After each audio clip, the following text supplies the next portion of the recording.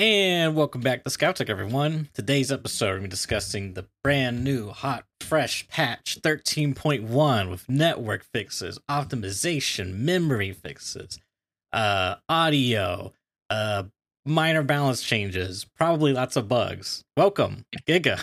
How's it going, man?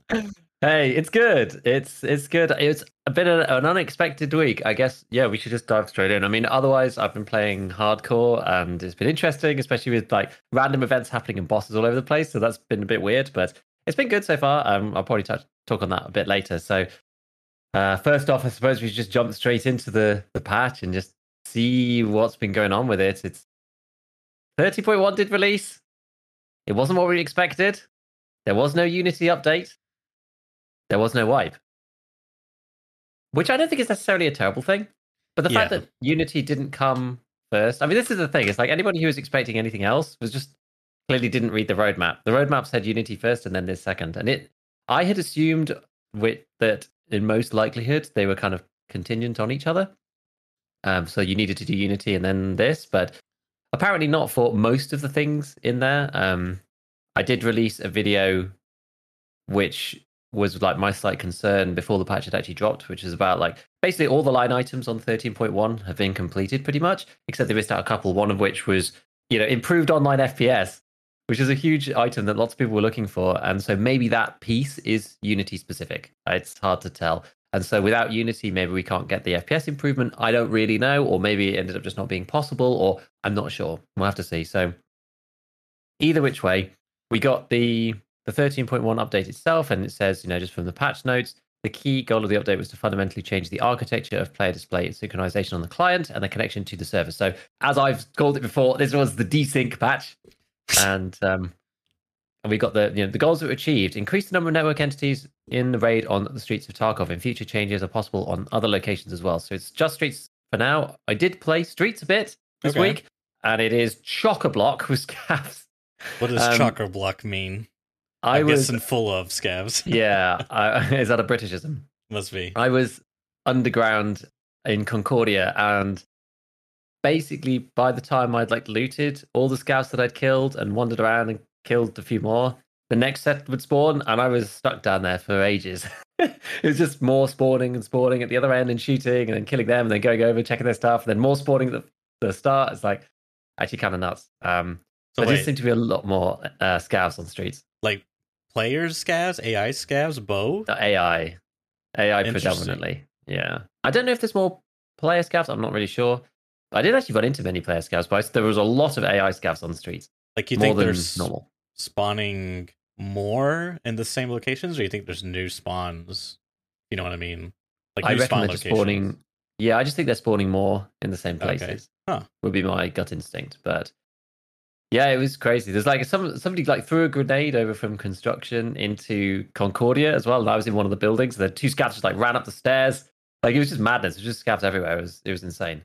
So yeah, that seems to have done what they said at least. I mean, performance-wise, we'll get into that a little bit later. But it seems your mileage may vary. It depends on your computer. It's very random. Yeah. For me, the first raid that I had was flawless, and then sometimes it's been super low, sometimes it's been super high. It seems to depend whether things are spawning in, how many entities there are sort of nearby. I had FPS in the first raid of 110 on streets, and then I had lows of 45, not even scoped. So it's just I don't really know. But it's a bit strange. I've also had some more, on loading in the first place, I've been having some issues just with my setup. My GPU was hitting 100% and kicking all the streams out and having to restart all the recordings and all the streams a couple of times. It's only on the load-in, which is kind of annoying, and sometimes on the exit, but mostly on the load. It was 50% of the raids that I did, just 100% in my GPU and just broke all the streams, which is kind of annoying. I'll have to check in on Avenue because I know prior to this patch on streets, after the raid, his PC would freeze at the raid ending, and you would see it on stream, it would just freeze for a solid couple of seconds. So I wonder if he's having any new issues now at the beginning of the raid.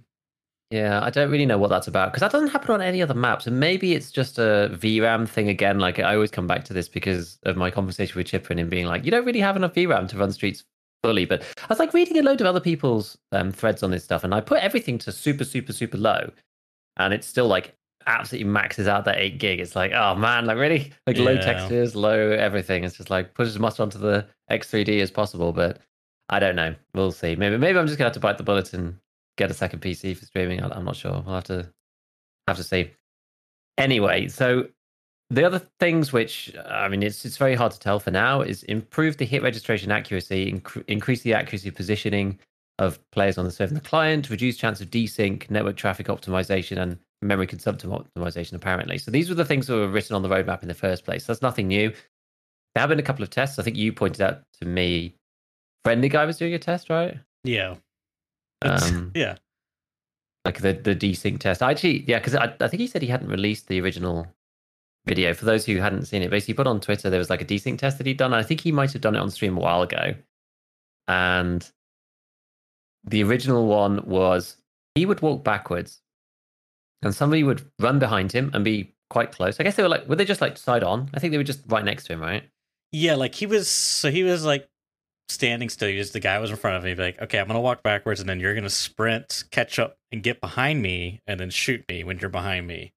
Mm. And so he did that on the old patch, and like on Friendly Guy's POV, the enemy was not behind him, but you could see them turn at an angle where it's like they're clearly like not looking parallel to him, like they're looking a little bit even further ahead of him, but he's like 2 to 3 feet distance, so it's like the desync is massive. And then he tried on the new patch the same like similar test, and the gap is like much closer, like 6 inches maybe. Like you could still see him like off to the side, but he's not like 3 feet in front of him. Yeah. It's actually looks real. I mean, I don't know. I don't know what that means necessarily in the grand scheme of things. It may just be like it feels better. But yeah, it looks promising.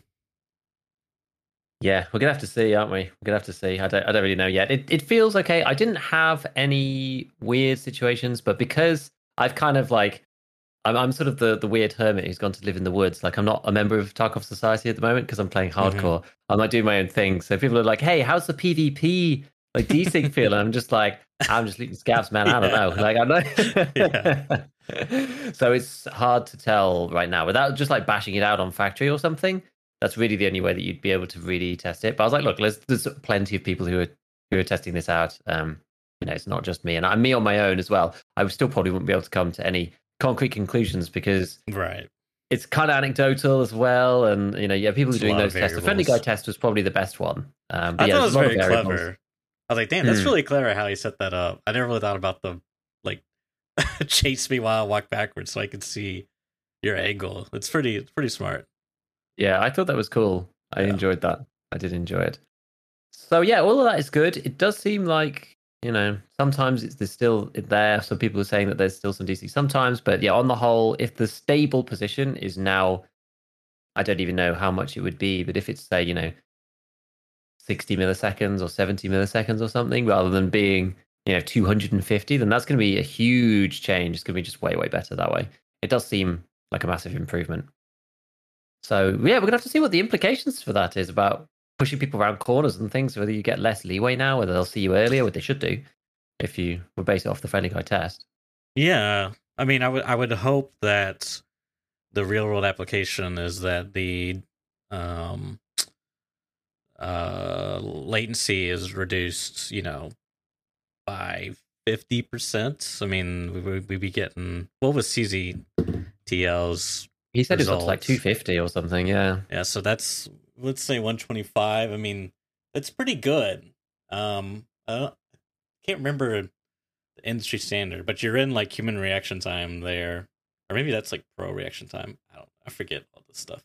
Yeah, it's like, but I see your point. You're like into sort of the reaction time, like ping limitations kind of thing, as opposed to it being like 250 the whole time because the server's just scuffed and just not calculating fast enough, I can't remember the like quote unquote industry standard or like the average across a bunch of games. I think it's like sub 100, but I can't remember again.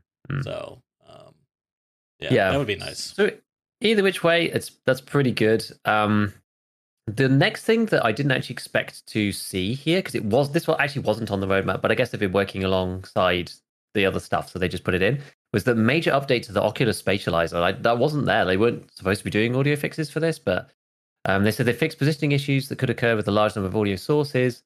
Weapon sounds, the gunshots are more volumetric, with sound positioning retained, and fixed sharp jumps from mono to stereo. I'm not sure exactly what they mean by that, because I don't know which sounds are playing stereo, mono and which players. mono. Surely Yeah. they're all stereo, aren't they? All stereo sounds? I don't really know. No idea. I mean, I would guess the like ear ringing is stereo.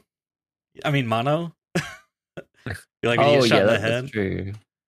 But otherwise, I don't know. But even that could be stereo. It's hard. It's really hard to say. I'm not 100% sure what that means. Adjust the interior reverb when the character's wearing active headsets. So I don't really know yet. Lots of people seem to be saying that the audio does sound better. I'm not 100% sure. It sounds quite cool. But I went back and actually looked at them. I had a couple of situations where I didn't hear somebody where I thought I should hear them. I think I think there's some more glitches with it basically that need to be ironed out, but it sounds pretty good. The actual sound itself sounds decent. So as long as all the audio is playing when it should be playing, and they can iron all of that out, then I think it should be okay for now. Although I've not been in a huge range of situations. I've not been in like Underground Reserve or anything like that. I think there's still some weird stuff. It was like one peg. Did he post something about how you could VoIP somebody at the top of the dome, down at the bottom of the stairs in the corridor, and like some weird stuff like that? But VoIP doesn't seem to be working. At least working as you would expect. The verticality aspect, you can just go through all the floors.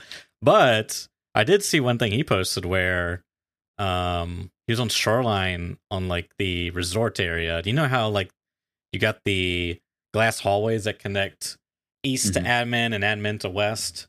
Well, he was like standing outside of it, and he would have someone run across the glass hallway, but he would break windows, and the open windows that were like completely broken, it like changed the sound profile. And then, oh really? Yeah, so I thought that was pretty interesting. There's a bit of a dynamicism. That's cool. Yeah, I'm curious to see how that looks in the future, but I'm definitely probably a bit of a learning curve there, and maybe some bugs that can count. But I thought that was pretty cool. Yeah, definitely. I actually do think that we're getting there with the audio. Like, it seems like maybe implementing Steam Audio first time and now implementing Oculus the second time, you'd imagine the team would have actually learned a bunch of stuff, and they seem to be a bit quicker. I know it was a bit of a slow start prioritizing all the maps, but now that the maps have been kind of like mapped out or meshed out, they seem to be actually making relatively swift progress with like fixing some of the weird stuff and like the things we've talked about previously with people going behind things and it being like really just cut off, like muffled, not muffled, muffled, not muffled. They seem to be fixing a lot of this stuff, and things like that. They give me hope. I'm feeling quite hopeful about audio at the moment, actually, just based on the way it sounds. So yeah, it's decent. It is decent. We're still getting used to the headset changes anyway. So some of this is also just you just have to play for a while and just get used to it, because when things change, you're expecting the old sound and you hear the new sound, so you have to like retrain your brain to understand the new sound. So we have to wait a bit for that anyway. But we are making progress. It's good. These things are good. So the balancing changes. Not much change for the actual game. This is basically the only thing that changed. No one was really expecting this, I don't think. And if I understand correctly, well, I guess I could say that in a second. So what they said on the patch notes was reduce the damage to blacked out limbs by 30% and slightly increase blunt damage. Now, let's just get blunt damage out of the way to start with. It seems like that was basically just a 10% increase to blunt damage overall. How much effect that really has, I don't think it has much. I can't really think of any situations where it's like really critical, unless you're shooting somebody with bullets that just won't pen. It's basically a small buff to crappy rounds. It's pretty small. 10% is pretty small. But it's small, so it's I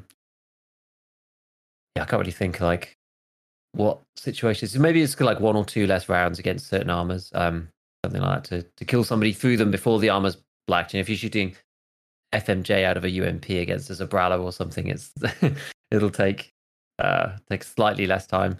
But yeah, the reduced damage to blacked out limbs by 30% was kind of intriguing. So when they applied this, a bunch of people were testing it, and it appeared that it only seemed to affect the damage spillover to other limbs that were not like the head and the thorax, which is kind of weird. And maybe not the stomach too. I can't remember what the original implementation was. So it was I like think your you're limbs right. would be taking less damage. Like your arm, so your arm gets blacked out. You get shot again. Your other arms and legs were taking the smaller amount of damage, but the thorax and the head were taking the same amount of damage. So the ramification of that was actually none whatsoever, because the head and the thorax would get blacked out exactly at the same speed as they used to, because they were taking the same amount of damage to the black limb that they were before. And it's only those two going to zero that matters for things like leg meta, say. So that was a bit strange. And then there was a someone from the community team on BSG said, "Oh no, this is intended behavior." And then Nice Guy actually had a poll, because there's lots of people asking about this, and it was a bit confusing. Nice Guy actually put up a poll on his Twitter, I think, of whether people wanted it to apply to the whole body or not. And he said, "Oh, BSG are actually going to be looking." I think they asked him maybe, or maybe he asked them whether he could make a poll. And I don't really know. It wasn't, make this poll. I will abide by the results. Like, it's nothing Right. quite like that. But BSG were supposedly looking at this poll on Nice Guy's Twitter. An overwhelming majority of people said that blunt damage change, decrease, nerf, whatever you want to call it, should apply to the whole body, everything, Yeah, the not just blacked to the out limbs. Yeah. And then they changed it. So now it applies to the whole body and not just the limbs. So blunt damage, blacked out, splash, leg meta damage has Radiated now damage. radiated damage, propagated damage, whatever you want to call it. That has now been nerfed by, basically 30%. So is it 30? Like, is that calculation after the fact, or is it like each, instead of like 0.7, it's now, because I think 0.7 is the arms. It's now, oh, I don't even know what 30% of 0.7. I can't do math like that. I have to pull out a calculator. So Or is it before?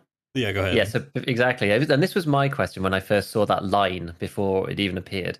The stomach previously was 150%, so you took the extra 50% damage. The arms were 0.7, so you took less damage, and the legs were 100, so it was just flat, or 1. It's just flat damage, the same as it would be normally. And my question was, is it going to be just a straight up minus, is it just going to be a straight up minus 30% off all of them, as in like you just take 30% away, so from 150 goes to 120, and legs go to 70, and then arms go from 0.7 to 0.4. Is that going to be the way? Or are they multiplying it by 0.7 to remove 30% from the existing values? Now, I didn't test it, and we were having a discussion about it in my Discord this morning. And I went to just go and check the wiki, because I was like, I'm sure someone's probably done this already. Like, I don't need to go and do this work myself. Like, it's something very, very easy that somebody could go and do. And the wiki has actually updated it already to the multiplier one. I don't know who tested it. I don't know what happened with that, but on the wiki it already says 105 stomach, 49 arms, and 70 legs. So it's not as big a nerf as it could have been, I guess. And the effect is, they reduced the amount of damage by 30% based on the previous amount. Right. Which I'm surprised at. Like, normally they just go, minus. Like, basically don't normally like multiplying. They normally like addition and subtraction. So yeah, I thought they'd do it the easy way, but no, apparently not. So now we have a bit of a weird thing. 105 on the stomach. This is according to the wiki. I haven't tested it myself, so don't shoot me if it's wrong.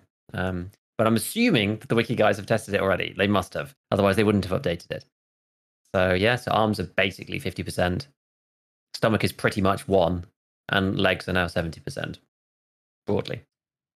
Is that effectively the same as instead of doing a multiplier at the end, you could just change them individually to 0.5, 0.7? You know what I mean? Well, I guess that's probably what they did. I don't know programmatically what they've done, but okay. I don't know if there's any implications of doing it one way versus the other. You mean if there's like an extra, like, it shouldn't be. I mean, those operations should be independent, but I don't know. I'm not sure. I'm not sure.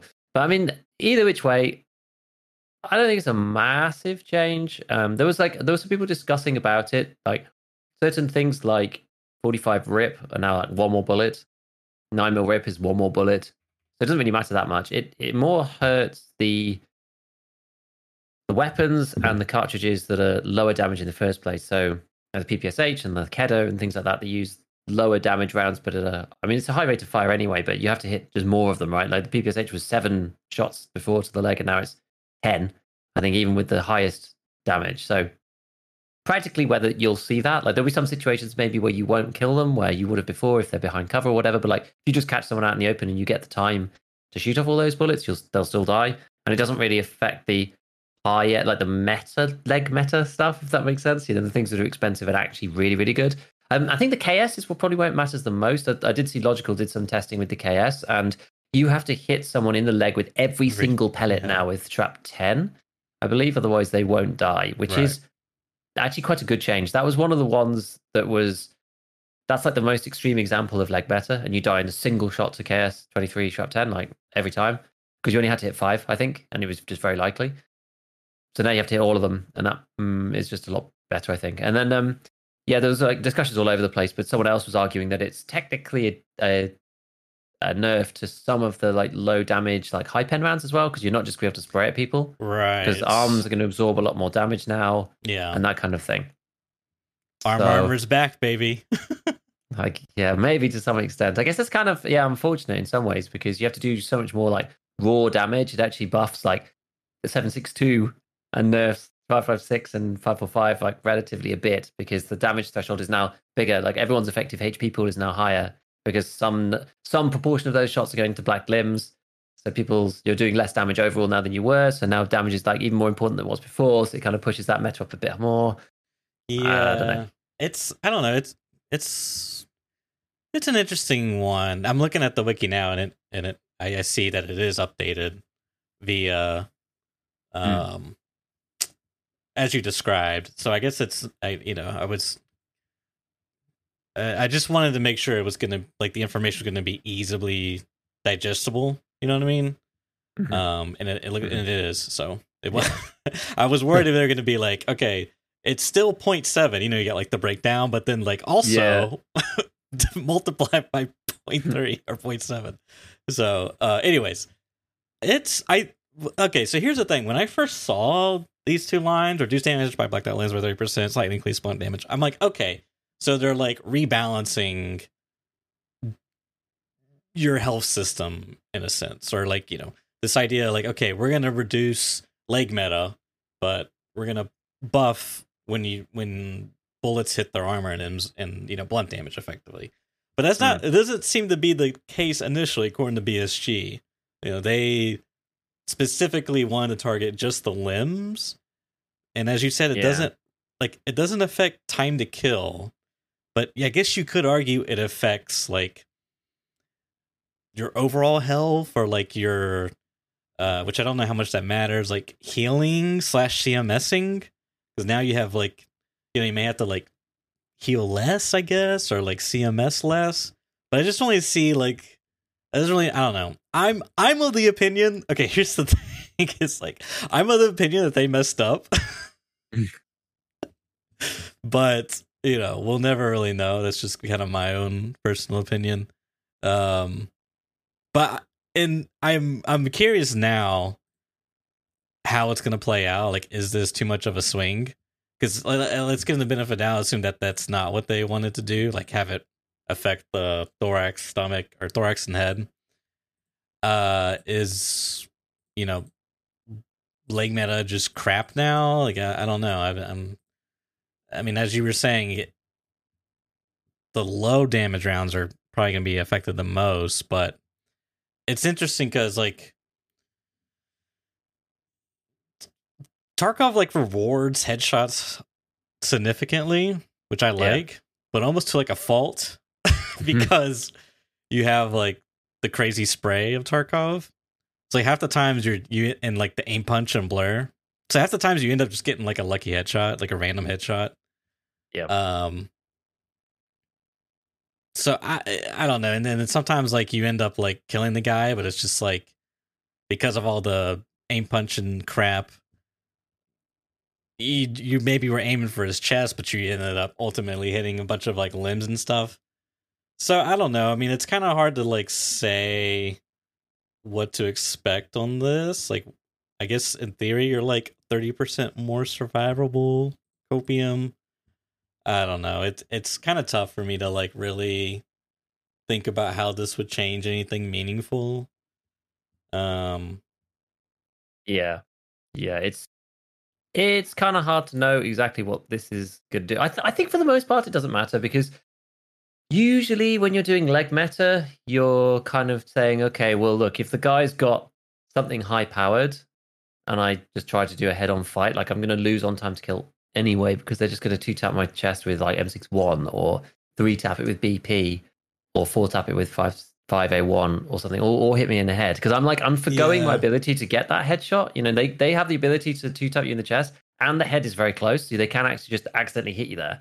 So there's like both advantages for like the usual pen meta, whereas you're kind of forgoing that. So you basically say, look, sometimes I'm just gonna just like lose the fight straight up because the first shot's gonna be a headshot and I die, and I need a bit more time because I need to get 5-6 shots into them depending on the gun, but like 4-5-6 shots to actually get the kill in the first place.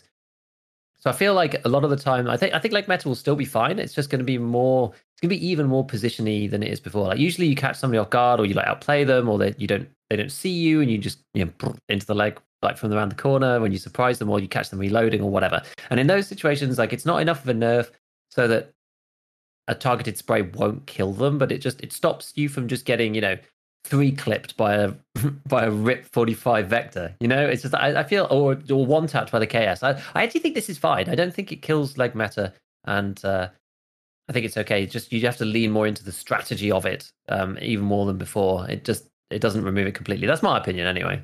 Yeah, I mean, I would say maybe the KS has got. I don't know how many pellets you need beforehand. I'm guessing maybe like 6 out of 8. I think it was 5 with Shrap 10. Oh God. It was 87 damage, or it is 87 damage. So times 5. Oh, yes, that's 435. So assuming that you have a bleed or something, I guess you wouldn't die from a bleed, I suppose. Actually, no, you would. You would in that case because you'd have no HP. It's not even like, yeah, you just run out of HP. So you're 5 HP off death if you get hit by 5 of them. And then if you have a heavy bleed or anything, and I think Shrap really screws you up anyway. Does it give you extra? I mean, you get hit by like 5 pellets, so you probably do get a bleed of some kind getting hit by that. So 6 is a guarantee, though. Let's put it that way, even at a little distance. And it was 6, and now it's all 8. Now that I feel like now that it's 8, that gun might be a little not so great. It's definitely a nerf to that, but this is. I kind of am of the opinion that this is more of a nerf to AP ammo than it is leg meta ammo, with the exception of the KS, because with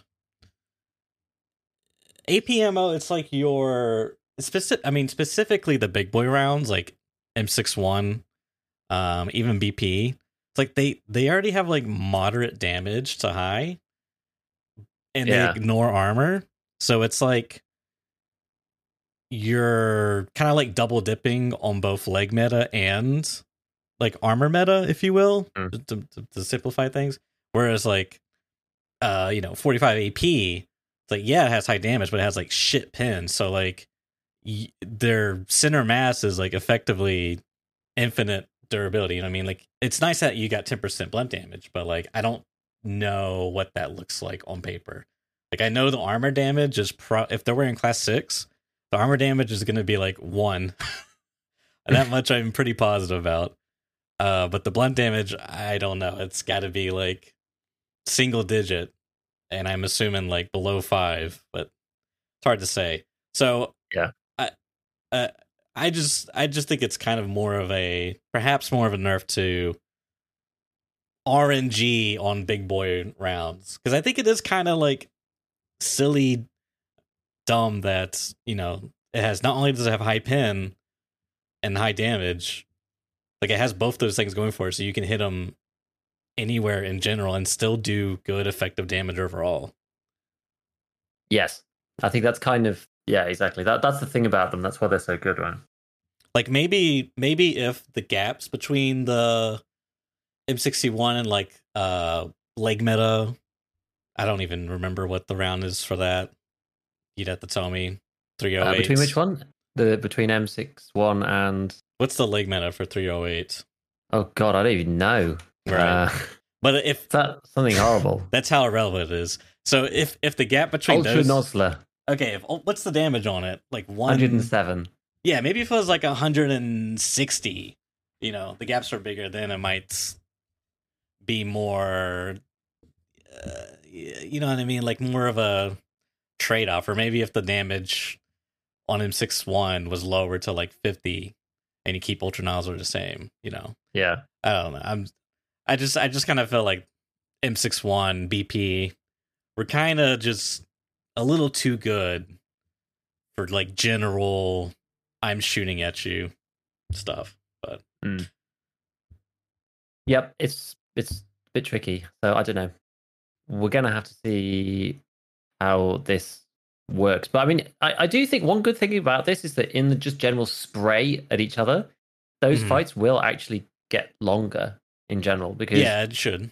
People hitting arms and stomach and legs and da. Like, it's only if you get hit center mass that's going to really matter, because like your effective HP just really ramps up if you're hitting other places, you know, and you don't have this you now don't have this like danger stomach anymore. Actually, you know what? This is a huge buff to Thorax only armor. I only just thought about that now.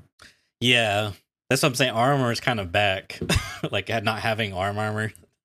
Yeah, it's no armor, no stomach armor. Right. It's kind of that's actually big. You don't get that 50% increase now. Yeah, it's I don't know. It's kind of unfortunate, but what do you like? This is the thing. I'd be fine. Like I'm okay with it, but if the aim punch and stuff wasn't so extreme, like it's really extreme comparatively to other games, I'd be fine with it, because then like you kind of like you give more player agency, so it doesn't feel like a coin flip, and that way it's like, because ultimately like you're gonna hit those things and it's just kind of random, like did I hit him in the stomach more times than he did hit me in the stomach, you know? It's just kind of shitty, I think, but is what it is. Yeah, that's actually kind of like the punchline of my new hardcore video that I released, which is me killing the Chad man in the stomach with PST out of an MP5. That's how he died, because he was wearing a hex. Oh yeah, I saw that. Yeah, so that might not happen anymore, you know? Yeah, maybe. But like you got, I don't think he hit you at all. Maybe he hit you once, but you got like hit. Yeah, but you got like the majority of hits on him. Oh yeah, because you were single tap MP5. I was like, what is this guy doing? I thought I was like, okay, that makes all right. I can see the logic there. But yeah. Well, aim punch. Very interesting. Very interesting. So yeah, I mean, what else? I mean, I was actually just doing some like random calculations there. So the 87 times 6. Sorry, 87 times. What was it? Oh yes, because the new HP threshold, right? If you just hit, I was thinking about the KS again. Sorry, I've gone off on a random tangent in my own head. If you think about the KS 23, I'm surprised that it needs all 8, because the new effective HP of shooting somebody in just one leg, which is actually quite unlikely, is 601, which is like for legs is the worst case scenario, because you basically take 440, you remove 65 because you deal 65 normal damage, the leg gets blacked out. That leaves you with 375 PMC HP, and then all the rest of the damage, we're assuming, is all going to be absorbed into that one leg with the 0.75 multiplier. If you divide by that, you tell us what the raw HP is, which is 535.7, and we add the original 65 back on. That gets you to 601. So to deal 601 damage to one leg, now I guess that's the thing. It's like it's very, very unlikely, because 7 shots at 87 is 609. And so that technically should be over the threshold if you can manage to hit all 7. And if you hit between both legs, the threshold actually should be even less, because it'd be, I haven't actually done that calculation, but it'd be like 440 minus 65 minus 65 for 310. Divide that by 0.7, which is 442, and then add 65 back on twice. That's like 573. So 601 for one leg, 573 if you black out both legs. I guess there's a lot of damage drop off on the KS though. So probably by the time it gets there, they're probably less than 87 per shot, aren't they? And because it's 8 on each one, yeah, you only need to lose 1 damage actually. That's probably the reason why. It's probably just like extreme damage drop off and the inability to separate like 8 versus 7. Like it's very hard to do that at close range, so you do kind of need to hit with all of them. I don't know. I was just musing about that. Just like, does that actually check out? It's like, huh. But yeah, if you're shooting somebody just in one arm now, it's actually really insane. What's the arm HP? Is it 60? 60, yeah. A 0.49 multiplier. Yeah, so six. So now it's 440 minus 60. So they have 380 health left. Then we divide it by 0.49. That gets us 775.5 health. And we add 60 back on. So you now need to deal. If somebody appears around the corner and you just shoot them in the left arm, you now need to deal 836 damage. Wow. So that one arm. So it's very, very difficult. Like, I've been killed before like that, early wipe, with the UMP. And I couldn't see the guy because he'd like just let around the corner and just went. And by the time the desync had kicked in, and then my reaction time had kicked in, I couldn't move and I died, right? And I got shot, I don't know, 5 or 6 times or something. But now you have to be shot so many times to die to an arm shot specifically, like one arm shot. Kind of interesting. Well, here's the other interesting part of this, because we've previously talked about how now there's like, what are we calling this, throughput damage, where like you penetrate the arm and then it goes through and hits the chest, right? So let's say, like, how are we calculating that into the equation? You know, if I dump like a single shot of strap 10 into his arm, do I get extra blunt damage because the 10% buff from like pinning the arm and hitting the chest armor? I guess for the case blunt damage, I guess the pen is too low. It probably won't even go through at all, I don't think. No. But for other things, that might be the case. Well, wait, what is there like a minimum threshold for blunt damage to kick in? Well, not even blunt damage, but just to like pen through the arm. Right. I don't even know. Oh, pen through the arm. Do is that what you're? That's what you're talking about, then, right? Yeah, I didn't realize there was. You might have talked about this. I don't remember, but there was like a minimum arm. I think so. Well, the time when we looked at this last time, it was when Airwing and Velium were doing some testing on the double hit arm bug thing, and it seemed like there was a threshold, probably 20, where low pen bullets don't go through. The mystical 20. Mystical 20. Nobody knows why it is, but yeah, exactly. So I mean, the Shrap 10 has got 11 pen, and the 25's got 10 pen. So okay, we'll scratch that then. I don't think that will do anything, but there might be some situations where you get some bit of extra damage. I guess anything with high flesh could have low pen on it, so I'm not really sure. So you're telling like me, 12 doesn't make sense. To kill the guy in the arm, I'd have to hit all 8 pellets to his arm. Is that correct, or is that not even enough? I'm not even sure if that'll do it. So it's 836 that you have to deal. So 87 times 8. Yeah, it's only 696. So you can't one-tap somebody in the arm with KS23. It's too much. I mean, it makes sense, right? Like very roughly, it's about doubling your PMC HP because it's a 49%, right? Yeah. Like some of it's damage of 1, but then it's 49%, so it's pretty much double.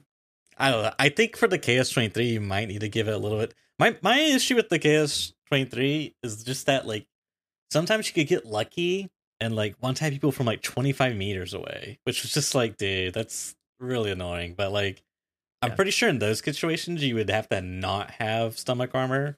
Like, I think Tiggs did a video some time ago. I can't remember if it was a strap 25 or strap 10. But it was like, it was ridiculous. Like, you could roll lucky, and I was just kind of like, I don't know. I don't know if that's like properly balanced, but I don't know. Maybe I'm just being, gamery. But now I kind of feel like, dude, I don't know. Shooting the KS twice is gonna feel real bad. I feel like.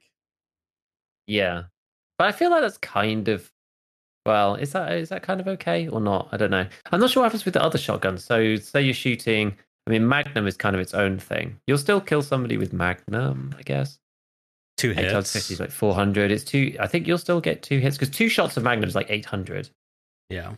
Total, and 1 shot KS is 6. Whatever we said it was, 600 and something, under 700. So it's like it's still possible to just like 2 shot people with Magnum, which is more realistic than the KS.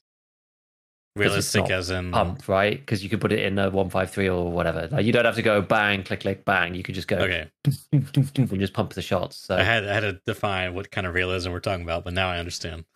Yeah, realistic. Well, practical. Maybe I should say instead of realistic. It's practical. So yeah, that's kind of interesting.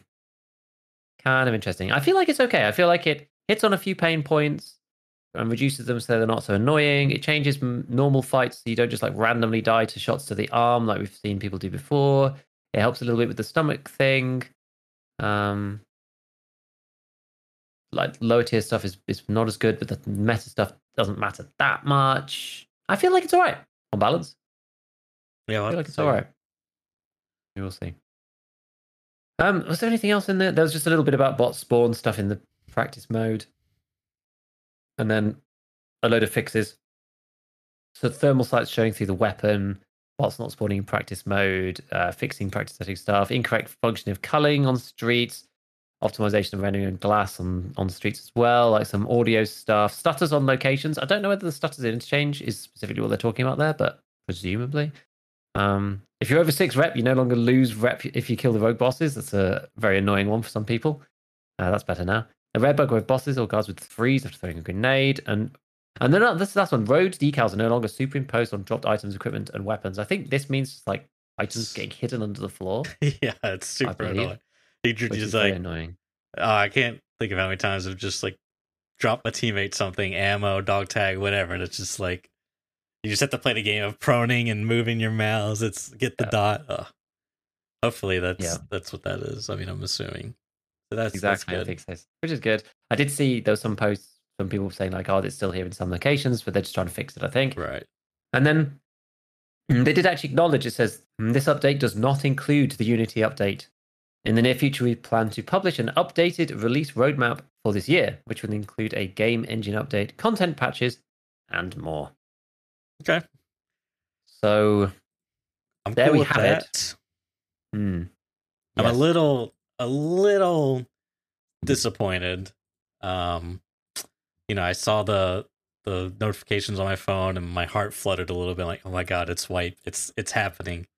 But it's not wipe, but it's I would much rather, as I said last week, the patch be as good as it can be for a wipe experience. But it's just that conditioning I get whenever I see a notification from Battle State Case with an update, like, oh, wipe. It's happening. Yeah. Exactly. I mean, I'm just having a quick check over this thing here. So today is day 191 since previous wipe. So we're now at the 6.5 month, or nearly 6.5 month mark. Yeah, I don't know. I mean, the last time that we had a longer wipe than this was December, and that was 210 days. The longest wipe that we've ever had was 214 days, and that was where's that one? That one was, again, it was the patch before that. I think that was October, the 27th of October 2019. We didn't get a wipe until the 20th of May. That was patch 12 to 12.6 was 214. So we are quite close to, if it lasts sort of 3 and a bit more weeks. Actually, it would need to be a whole nother month. I doubt that that's going to be the case. I doubt it's going to be a whole month before we get anything else. But yeah, you never know. And as you say, I'd rather it all be fixed and better for the next wipe. You'd rather all the technicals be smoothed out. We need to fix all this stuff first that's come with the changes in 30.1. I mean, the fact that like it doesn't seem to be an absolute catastrophe so far is like pretty good. Fingers crossed. Like, it seems okay. There's some things they need to change maybe and tweak and parameterize or whatever. But like, yeah, it's not a disaster. I was expecting this patch to be an absolute cluster. Yeah, I mean, there's still time, Giga.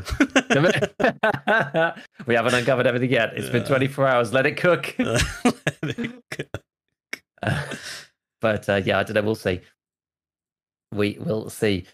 So, okay. So what else has been going on then? So we have had the ongoing events. We had the bosses event was the one that has been running for the last sort of couple of days. I think it was most of the week.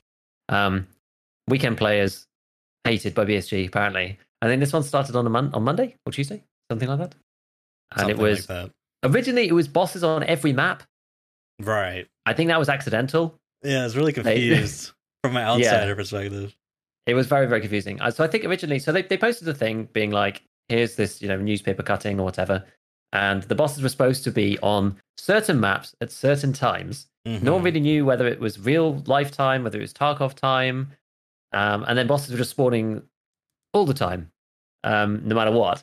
So everyone was like, okay, there's just like bosses all over the place. And they did end up sort of streamlining it. And I think it ended up being Moscow time. So between certain, in certain time periods, in real time, you had the bosses all on customs, or all on streets, or all on shoreline, or wherever. And there was a quest that came with it, which was to kill all the bosses in one raid, which is kind of extreme. And then another quest, which was to kill all of the goons in one raid. So in tandem with this boss event or the main event, the goons were spawning on factory with 100% spawn rate as well. So it was kind of nutty in general. As I said, like I just didn't really feel like participating this time because I've been enjoying doing my hardcore stuff. So I'd like, been watching other people doing their things. If you killed all the bosses, if you managed to do that, you got a pair of T7 thermal goggles, the ones that are renowned because they cost 17 million rubles on Jaeger or something, the most expensive cash item in the entire game. And then for the bosses one, you got 90 rounds of 7N40 and a bunch of other stuff like BT for the shrimp and things, but no special unlocks this time. See, I would have expected 7N40 to be, an unlock. You can buy it from Skier for 3,000 rubles or something like they did in the past, but they didn't do that this time, which is, I don't know. Is it interesting? I'm not sure if interesting is the word for it, but it's a thing. Well, I'm definitely seeing a trend here. It's like events, and then there's like a permanent unlock of some previously item that you used to be able to get, but now you can't in this new Tarkov world, but now you can in this late wipe world, which is kind of interesting. It's like a way to really extend the wipe in a sense. Yeah. It's like, I don't know. It's interesting. It certainly is. I quite like the approach though. I think it's good. Yeah. So they got lots of content to keep slowly releasing. Yes.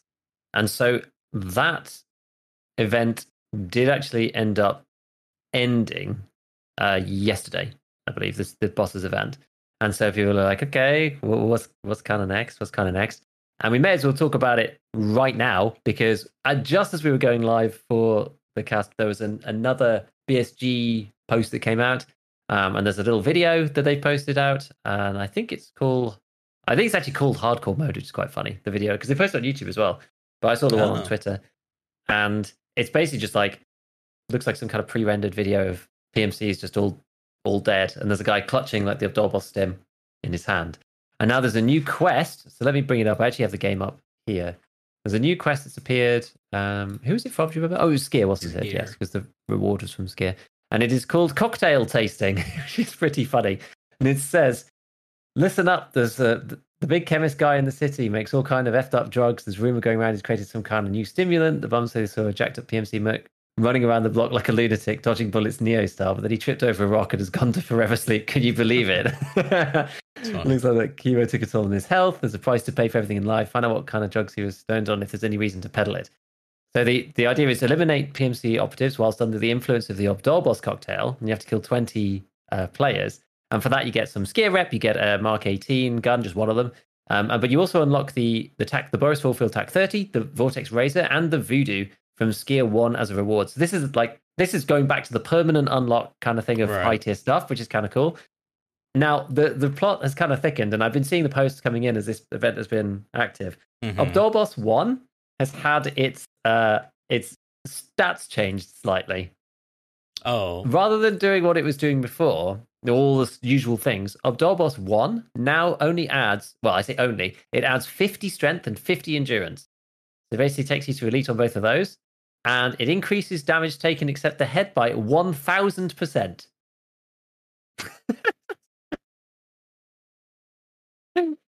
So that's what the Skier thing means. Like the PMC is like running round and round and round in a circle, trips over a rock, and then dies. Yeah, so if you hit barbed wire, I guess you're insta dead. 1,000%. It's a lot of damage. 1,000% is 10x. So if you take 2 damage, you'll now take 200 damage. So you might survive if you hit barbed wire, as long as you don't hit it too hard. But you're gonna have to repair everything. Yeah.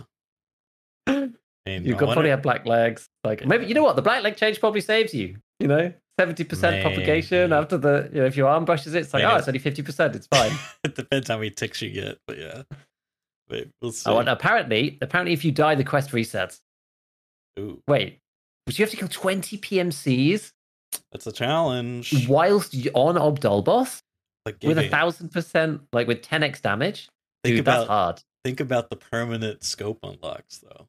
It's worth. Yeah, but how are you even going to do that? Like, you're going to have to actually just like camp extracts or something. I don't know. I'm not sure how you can do that. You just can't take fire. You have to snipe it. You cannot be shot. Yeah, sniping's probably the way to do it. Honestly. Just get a HK 100 round mag, thermal scope, prone in a bush. Yeah. Just hit them once. You have to just sit next to past the shoreline for 2 days.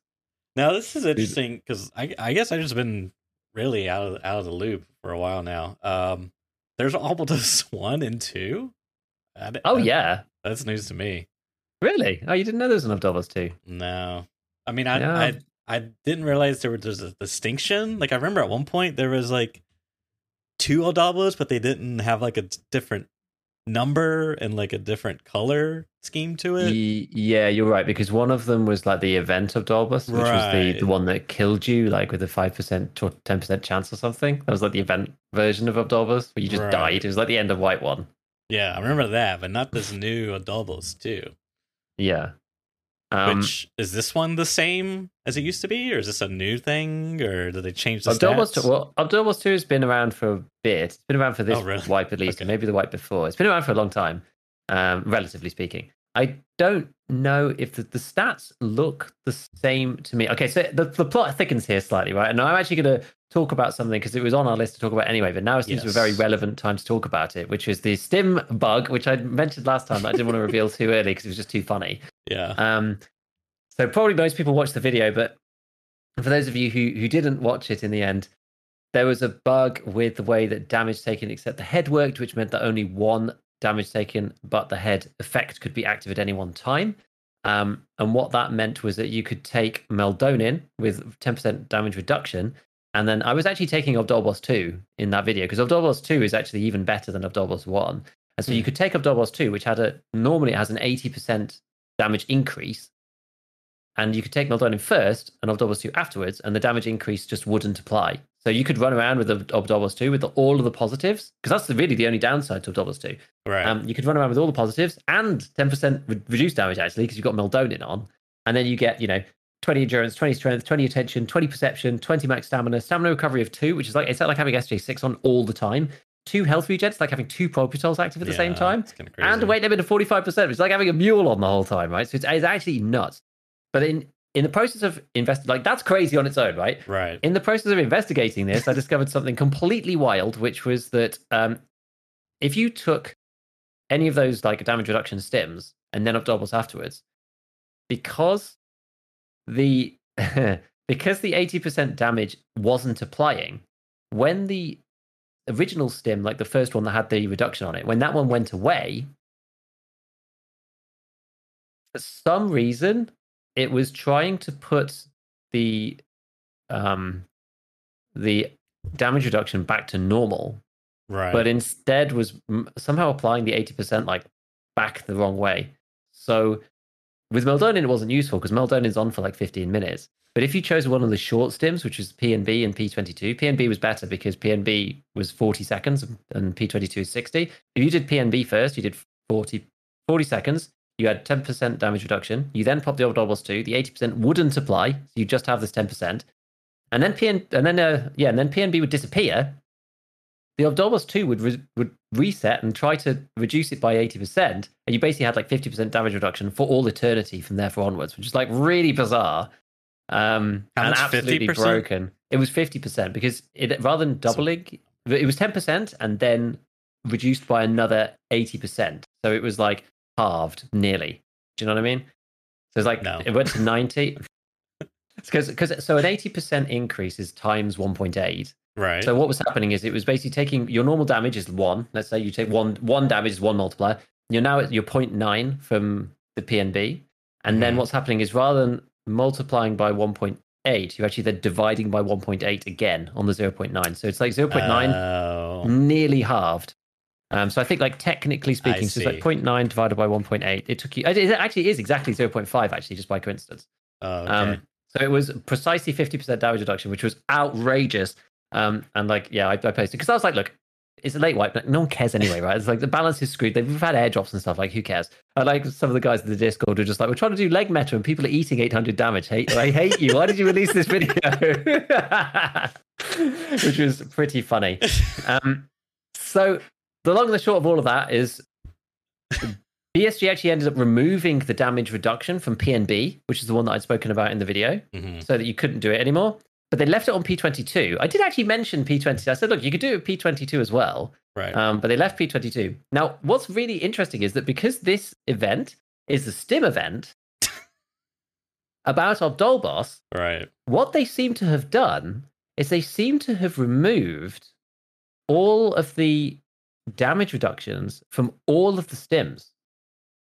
Now, like this, I don't think this was the case the other day because we looked the other day and they just removed it from PNB. But I think maybe they had this event planned or something. I'm kind of glad actually that I ended up making the video because if they had this event planned and then people were doing like the stim bug thing and there was supposed to be 1,000% increase, but then you just pop Meldon in first and it didn't do anything, that would have been really crappy actually. Like that would have meant the event didn't work the way that it was supposed to. So so PNB doesn't have the thing on anymore. Meldonin has had the 10% damage reduction removed. Yep. I don't have a P22 to hand, I don't think, but I imagine that's gone. No longer. Obdolbos itself has got the 1,000% plus, but Obdolbos 2 has also had its thingy removed. So you want to use Obdolbos 2 now for free, you can, because basically I think it's quite expensive, but Obdolbos 2 now currently has no downsides whatsoever. It's only 400k and it has no downsides at all. Like it's actually like Obdolbos 2 is like actually really broken as of this moment because you get all those positives and there's literally no downside to the stim. Not one. No energy thing, no tunnel vision, no hydration stuff, no damage increase, nothing. So Obdolbos 2 is like absolutely cracked right now. So it looks like maybe they're using the event as an opportunity to kind of reset these things. I don't know what they're going to do afterwards, but anyway, we revealed something and it's fed into this event in a kind of like weird and interesting way. It also makes me wonder, like, I wonder if they were doing this event before. Probably, I guess it was planned previously, but I don't know. It's just a weird coincidence. Yeah, I mean, I'm curious to see what happens after this event, and are they gonna, like, I don't know. So when they initially did the PNB change, I saw that and I looked at the comments. People are like, at Gigabeef, thanks Gigabeef.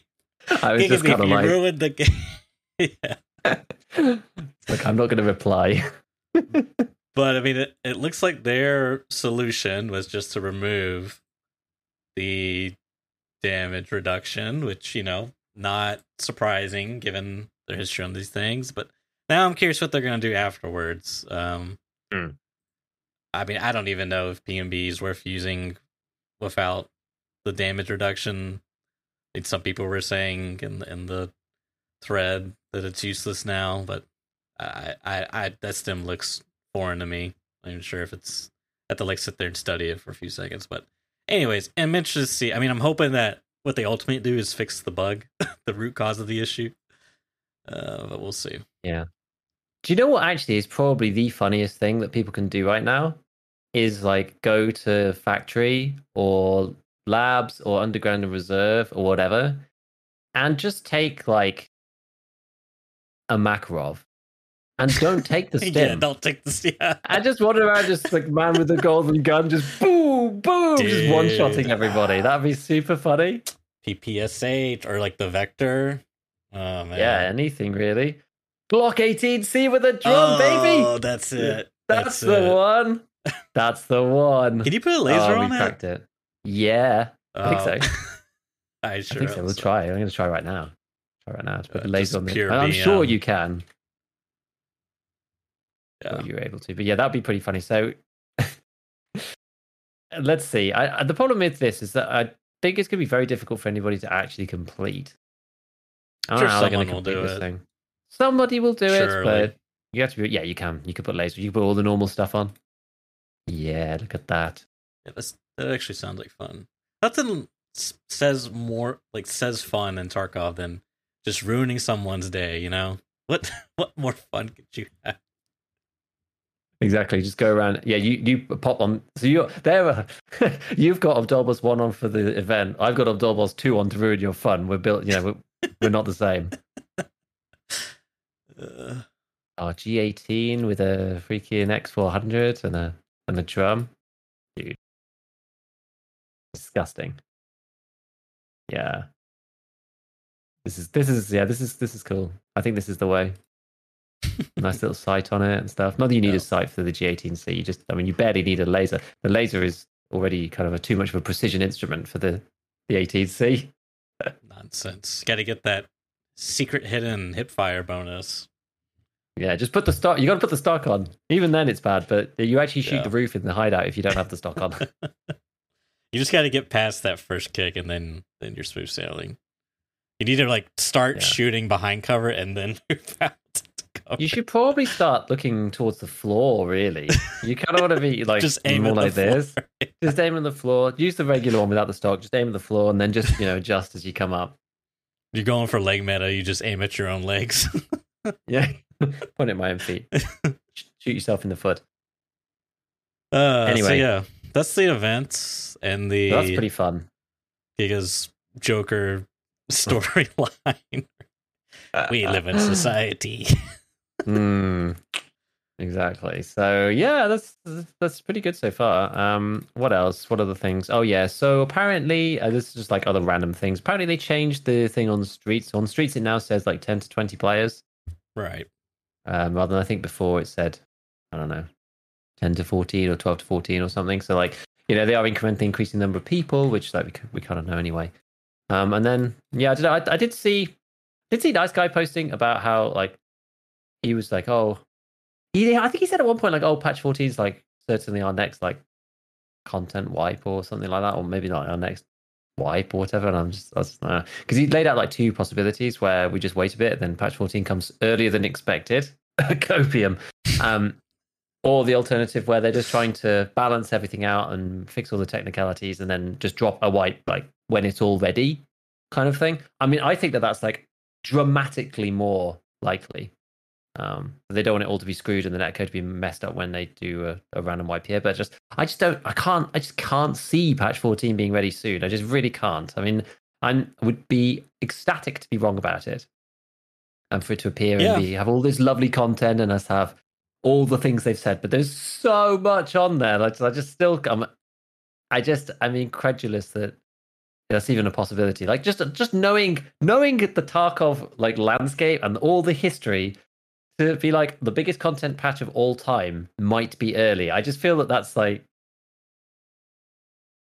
there's copium, and then there's like this is a whole nother level beyond copium. Yeah, I mean, I'm just happy that we're getting, I would say, more communication from like.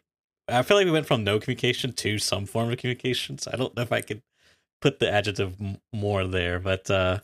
Yeah, the fact that we're going to get an update to the roadmap, I enjoy that a lot. And hopefully we'll have a better idea of what to expect. I mean, the fact that we didn't really get, like, they didn't deliver on the roadmap didn't have a date, but things change. Like, it's totally fine. I'm not really upset or anything. So we'll see. I'm fine if White's, I would say like past November, like I'm going to start getting a little Tarkov anxious, but if it needs to be that, then so be it. Yeah, I think that's the way that most sensible people are about it. It's like, would rather them take their time and make sure everything's good and do it the way they want to do it rather than just suddenly rush for it. It's not like we're really looking, or as far as I'm concerned, I don't think we're really looking forward to any particular content. We're just looking forward to a wipe that's not absolutely scuffed with the Streets of Tarkov patch included. That's sort of what I'm looking forward to, really. Like I'm under no impressions that we're getting like tons of content in the next one anyway. So we just kind of want it to be, workable and good. The main things I'm coping for is recoil rework and armor hit zone rework, and I feel like I'm really pushing the envelope here, but some type of like in-raid trader stuff, like Lightkeeper's pretty disappointing IMO, but the first two would be pretty massive for me, for my enjoyment. Yeah, I think so. I mean, even things like the UI rework is just gonna change the way that we interact with the game and make it feel better to play and stuff. I don't know, man. Like, we'll see. We'll see. I've not even really thought about patch 14 that much. Like, I think I'm in that sort of state of, don't think too much about Christmas because you might get disappointed. I'm in that level. I'm just like, yeah, when it comes, it comes. I'll be happy about it. But for now, I'm just kind of. It feels like a far off project that's not going to be completed for a long time. That's how it feels in my head. It's like, oh, these things are just words written down. Like, it sounds cool, but let's just we'll see when it actually ends up arriving as to how it works out. So yeah, I don't know. I think overall, I think it's promising, right? It's like we haven't taken too many steps backwards. There's going to obviously be some new bugs for stuff, but outside of that, like, yeah, it seems okay. Like, it's not gone dramatically wrong so far. So I'm just, there's still time, but it's a bit better than expected, which is kind of neat. Yeah, the final thing on this topic, more theory crafting, hitting the crack pipe, is there is a possibility that they want to stack Arena with the updates all together on the same time frame ish. So we have like this big push in the winter season for the company or business, which makes, I mean, if you're going to rework Recoil, I don't even know if the Recoil rework's like, I know he mentioned it, but I don't think it was like, this is coming next update type of thing. But anywho, I think it's on the roadmap. Is it? I can't even remember. I think it actually is. If I just pull it up quickly, I don't have it open, but I think it's on one of the line items that we find it here. I think it's rework of recoil mechanics of all weapon types. It's like right in the middle, so it is actually on there. Yeah, I mean that UI rework. I mean, it just loadout presets. Like, it all kind of like just screams crossover with Arena. So I just and the fact that the wipes, I think we're like a little bit over 6 months, like 6 months in a day or something. I can't remember the stats, but I could see a November wipe / update. December. It's going to be a really long wipe, but like I said, I'm happy to wait. Copium. Yeah, even if it's like August or something, even if it is in a month and it's August, they do the wipe and there's not that much content, but then October they release Arena and then December they do patch 14 or whatever. It's like that builds quite a lot of momentum, and like. But I don't know. I guess you could do that. You could do a wipe, like a 3/4 of the year wipe, and then have Arena in the winter, as well as drops. Maybe do drops for both. Yeah. I don't know. I'm not really sure what like the companies are limited drops every X months via Twitch. Like if they have some policy, I have no idea. But I have no idea. I don't know. I wonder if they're gonna do like exclusive. How like in Valorant they did it like private release, like to some content creators, so like drive hype, and they would do like keys drops for it. I wonder if they're gonna do that for Arena. I don't know. Can you imagine? Like, I can. that would. I can imagine how people would take that. Oh yeah, that's going to be very salty. Who cares? Gatekeeper. It's gonna make them so much money, dude. Yeah, true. If it's if it's successful, if the strategy works, but anywho, all right, bud. So tell me about hardcore. Oh, this is your second time doing it, right? You did it last week a little bit. I didn't. I did you did zero to hero. That's right. I did 0 to hero because I didn't think we had enough time to really put enough legs on it, and I don't know. I think I was still working on stuff. I can't remember. I think I was I ended up getting like a bit delayed last wipe. I think I was still working towards Kappa, and it was like quite late when I realized I just wasn't going to make it. I think I left some of the annoying tasks till like too late, and there's like capturing outposts and stuff still to do and shooterborn and things. And I was like, I've left it too late. Whereas this time, like knowing that I didn't want to do it was great because I got to level 50. I did like Keeper, which is what I wanted to do. I wanted to get to him. I didn't care about his quests because they didn't do anything, so I'm not that bothered. I wanted to get to him, see him, meet him, do that one thing. And then I was kind of like, well, now I'm just kind of playing, like using different guns. And, we did a bit on check 15 and went to go and check that place out and learn it a bit better. But otherwise I was like, you know what? We should try this because I've been talking about it for so long and I've never actually, done the thing. And it's difficult to talk about something that you think should be a good game mode without actually having played it, really. And as you said last time, I dipped into doing 0 to hero because it's kind of like mini hardcore. It gives you sort of the experience of that, or at least the experience of the beginning of hardcore. Yeah. which is like the bit that most people are most interested in, I think. It's like a Um, very low commitment to the hardcore idea, but you still kind of get that exactly. similar experience. Yeah. Yeah, yeah. And there's ways of doing it where you don't have to fully commit if you want to. You could just have like a hardcore part of your stash. With EOD, that's actually much easier. You could just have like a little bit segregated for hardcore if you want to do it like a proper hard. But anyway, I did it the other way. I do actually have a second account that I just don't really use very often, and I used that for this. I just like loaded it up and we went in from zero, and then yeah, just started going. And it's honestly amazing how like trained you are to do certain things when you play the main branch of the Yeah. game.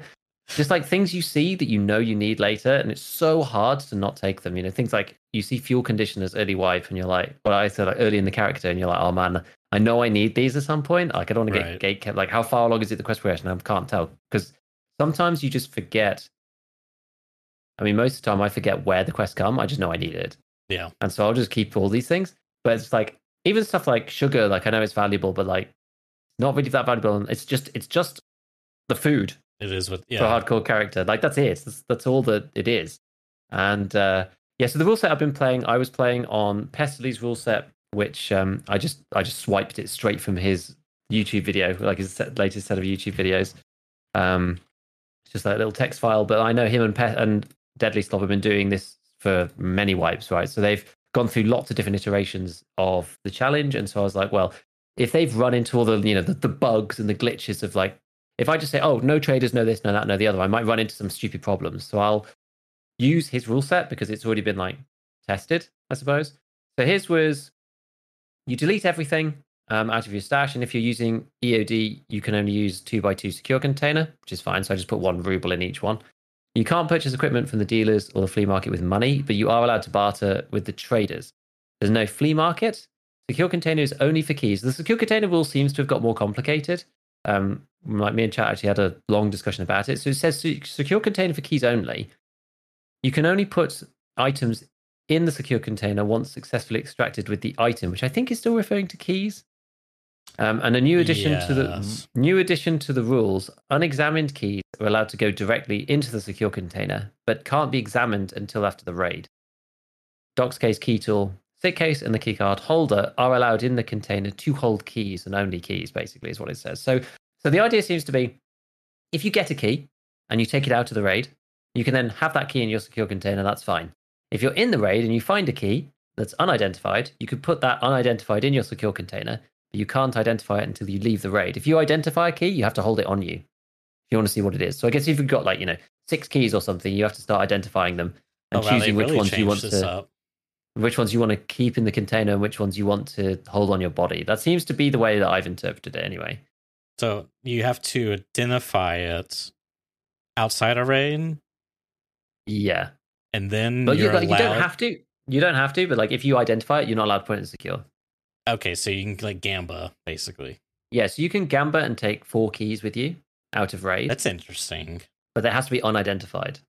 That's kind of interesting. Which is kind of cool. So I didn't mind that. I've not done much key stuff yet, but that's kind of interesting. Mission special items like the M2000 markers can be bought for tasks. Now it says can be bought for tasks, which is markers, Wi-Fi, cameras, jammers, multi-tool.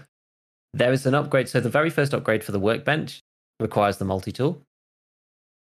It's not a task, but I was informed by chat that all of the serious hardcore people, or the routine hardcore people, buy the multi-tool from Mechanic because it is possible to find it in raid. But it's extremely low spawn chance, and you have to go to very specific places onwards. So it just ends up being like, and this is the thing, and this is the point that I try to get across whenever people, because people will always come in and be like, oh, you're playing hardcore, oh, but you're not doing this, like, oh, why aren't you doing that? And it's like, the rule set is to make the game more fun.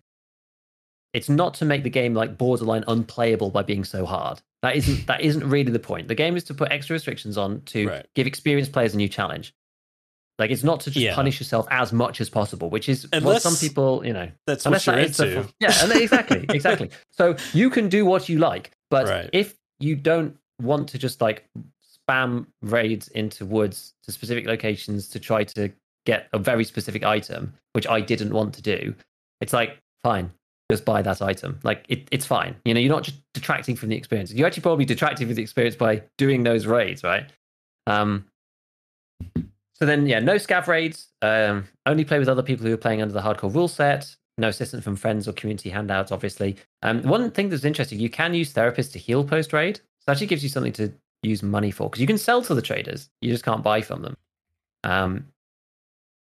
You can craft in the hideout. You can exchange money between the different, money, ruble to rubles, euros, dollars, whatever, via the traders. No insurance, and you are allowed to buy containers for cash. So you can buy a scav junk box, for example. I can't remember all the containers you can buy for cash, but scav junk box is probably the most important one. So you can sell stuff to the traders and then buy the scav junk box with that money.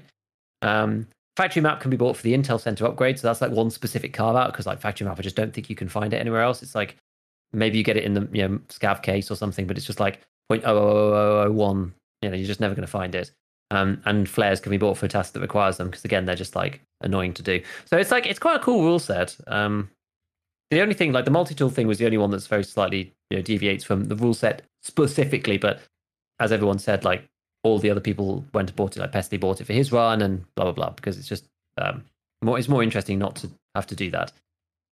And to be able to use the workbench before finding this like stupid item.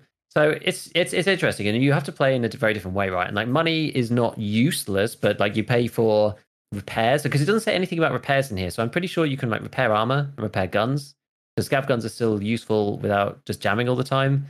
Like it didn't say anything in the rules about it, so I just assumed that you were able to. And I also wanted to guns. Do that. Yeah, to repair guns and armor, because like armor's like it's just one and done otherwise, which is just right. Like it's just too silly. And then so you can use money for that, money for containers, and money for paying for the therapist healing service. You don't just like burn through all your meds every time you die.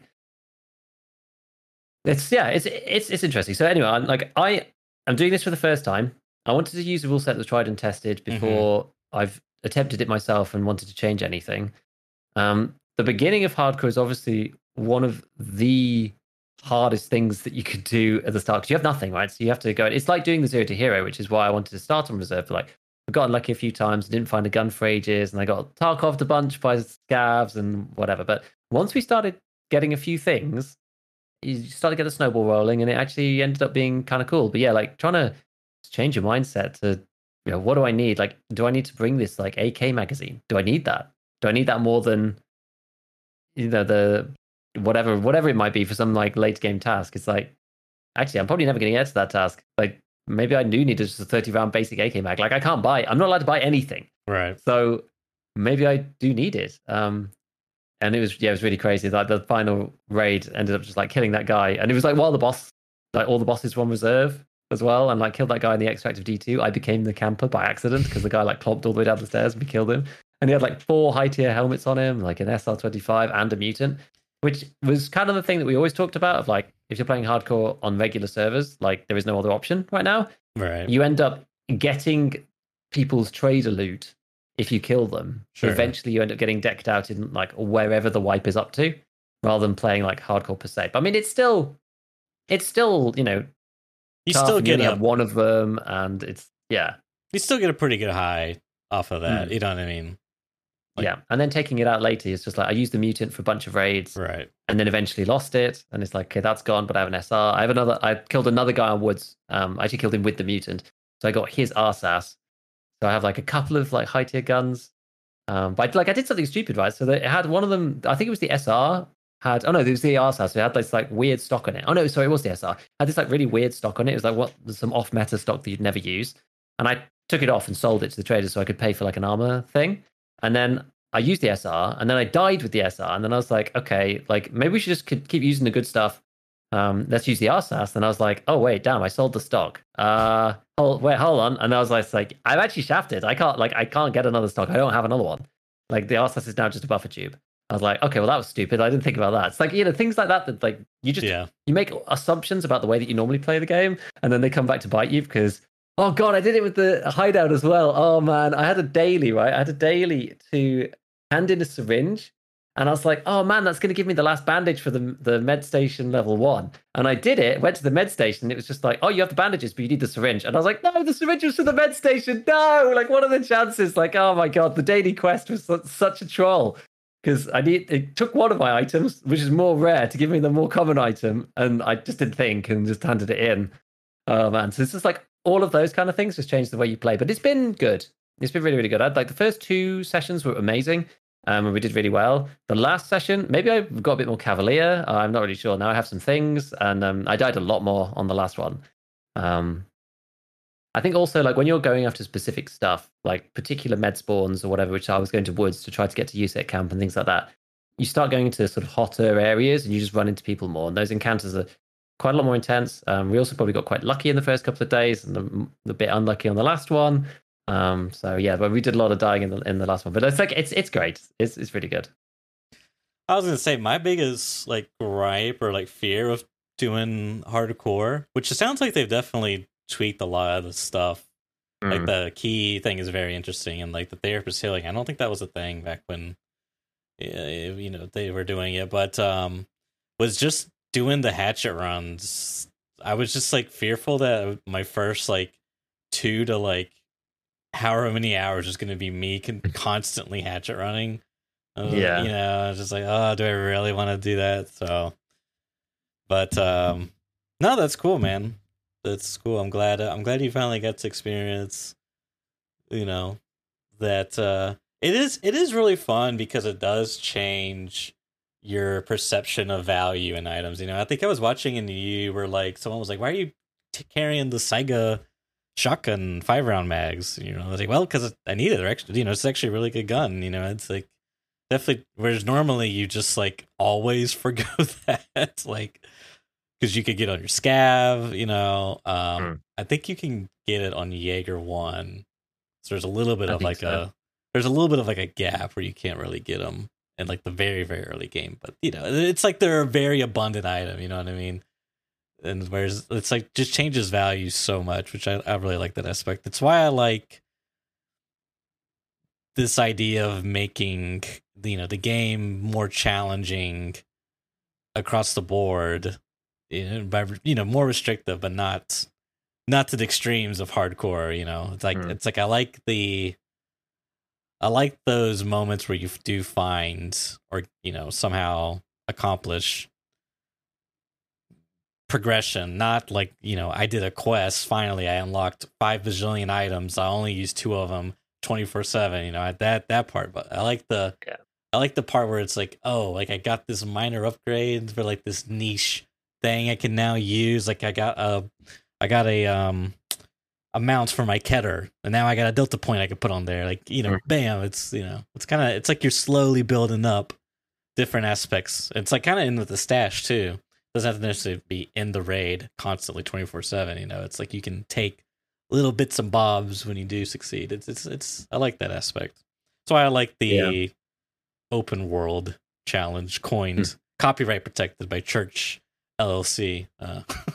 But because it kind of like keeps the traders, but still makes it more challenging. Where you have to like yeah, you can buy from the traders, but you got to like do map to map travel and like go there, buy it, and then go back to your hideout, taking that stuff you bought. So it's like you got the weight mechanics. Like I remember once, like I've only did like, oh, I don't know, maybe like 10 raids, 20 raids, maybe. I don't remember because the game ended up wiping. But I remember one time, so like just a very brief summary.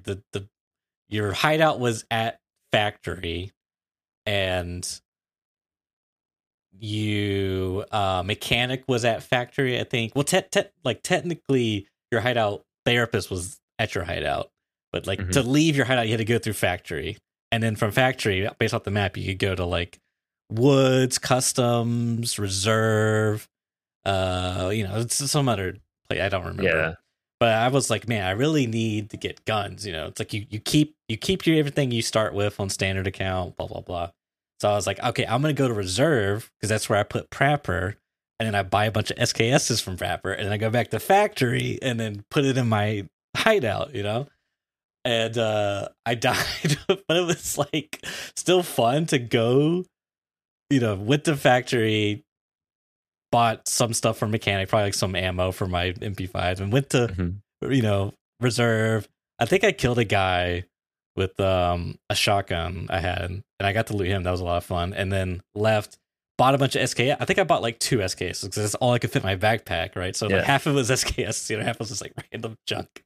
And it was like trying to extract the factory, but I died because it's freaking, late wipe the freaking. But it's like a really fun concept. I don't know if you could like actually like it'd be interesting to play. This is the thing with like these challenges is like they're like extra challenging because not everyone's participating in the rule set. So like you try, like I guess you could try to like work that into it, but it'd be really fun if everyone was participating. That's the catch, And that's why like I kind of want to do a challenge at the start of the wipe because then it's like the gaps aren't so massive, Yeah, everyone's kind of there or thereabouts. Like you're going to run into people who aren't playing as much, who are already level 3 or whatever, and you're, if you're playing a bit more, you're probably higher level, but you've got worse stuff because you're not buying anything from the traders. And I know exactly what you mean.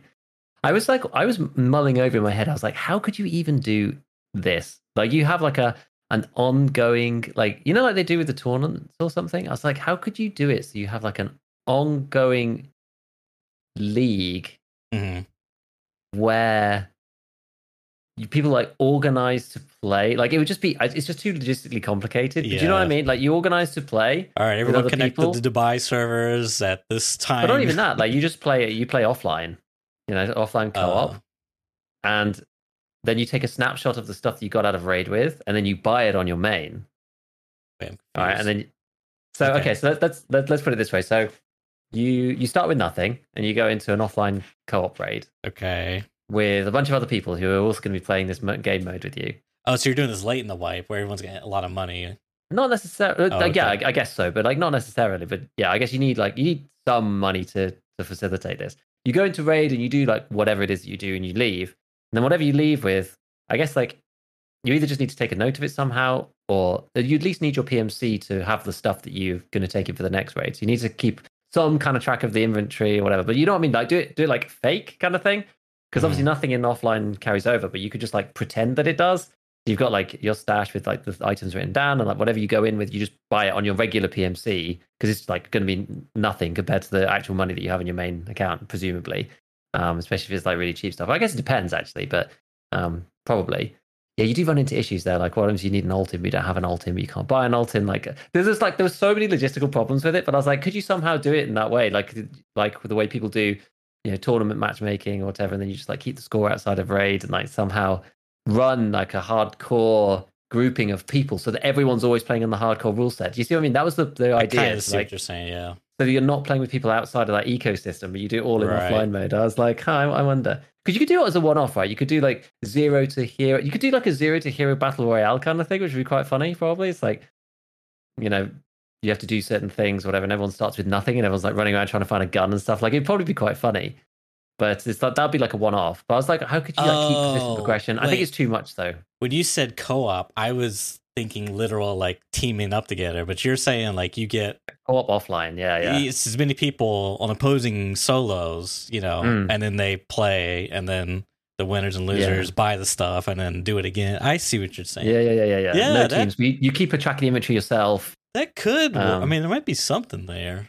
Maybe, but I was like, it's too tough. I just don't think there's any way. And then you have to organize to play as well. Then, like, it's just so laborious. It is a bit laborious, but it's maybe with some more support on the offline co-op stuff. But that has given me a cool idea for like a random game mode where you do certain things in offline, and you everybody starts with nothing, and then you have to run around and do like is everyone's playing 0 to hero, and you have to go and do a certain. I don't know what you do. You have to go and do certain things. Maybe you have to go and you have to visit certain areas on the map, or you have to, I don't know, be the last person to be at a particular location. Like you're either the last person standing or the person to be like on this point when the raid timer hits 0 or something. You could kind of do it like that, so it forces people to go to that point. But yeah, I was like, I've been mulling over lots of random stuff recently after playing hardcore. Because I'm just like, man, it'd be so cool to have this kind of experience, but joined up. Because every time I talk about it, people are like, oh no, you're going to split the player base and all this stuff. And I'm like, yeah, I know, but at the same time, like, who cares? I still think it would be cool. I still think it would be cool though. Oh my god, Player base Call of and Duty player has base. search and destroy and team deathmatch. The player base, it's so split. What will we ever do? Yeah, combine all the times into left hand only and then do it. It'll be fine. Left I hand don't time think slot it's only. that. I mean, I'd say I don't think it's that big a deal. There might, because of the way Torcavano's saying, some regions might be more affected than others. I'm looking at you, Australia, Exactly. but who cares Anyway, about Australia? lots of fun ideas. It's been really fun so far. Like, yeah, I got a bit bruised last time when we played, but we were completing stuff. We like found the Salewers. I'm still trying to find the 133 shotguns. It's actually really hard because I did actually find both of them, I think, but then died on street. Like lots of people, like it's so funny. Just the crowdsourcing of information usually works relatively well when you're streaming, but playing hardcore, it's like everybody's got a different opinion on where you should go, what you should do, where's going to be good, and where's not good. Like tons of people are like, oh, you should play streets, you should play streets. Like I've only managed to extract from streets once. Like getting out of streets is not that straightforward, and especially not on hardcore. But I did definitely make some mistakes, like loading up on like streets is so easy to load up on loot. Loading up on loot like in the starting location and then having to lug like 50 kilos across the map is not the play. Like you should just go to extract really and like loot a few key points and then move where you need to go and then loot at the end, I think, because there's so much stuff on streets that you can actually afford to do that. Like other maps maybe less so, but streets, like, yeah, you can get really pinned down. But I just find it hard to get out of streets. Like there aren't really like safe routes like there are on other maps. Yeah, it's, You know, like you normally have to cross that main street somewhere. So you have to go through Post Office, which is pretty hot. You go through the middle by Lexos and Sparger, which is pretty hot in construction. Or you go across the street all the way at the other end. It's like right out in the open. It's like, oh man, like it's just not that straightforward to navigate that guy. yeah. I mean, I don't have a lot of experience, but it does feel like there are certain parts of the map where you have to expose yourself, like you have to cross a choke point to get to your objective. But I mean, that's, I don't know if that's more than, say at some other maps. I don't know, but we will see, I guess. Yeah, dude, it's been wild. I'm enjoying it though. I'm glad that I've done it. It's been funny doing it like so late in the wipe, but yeah.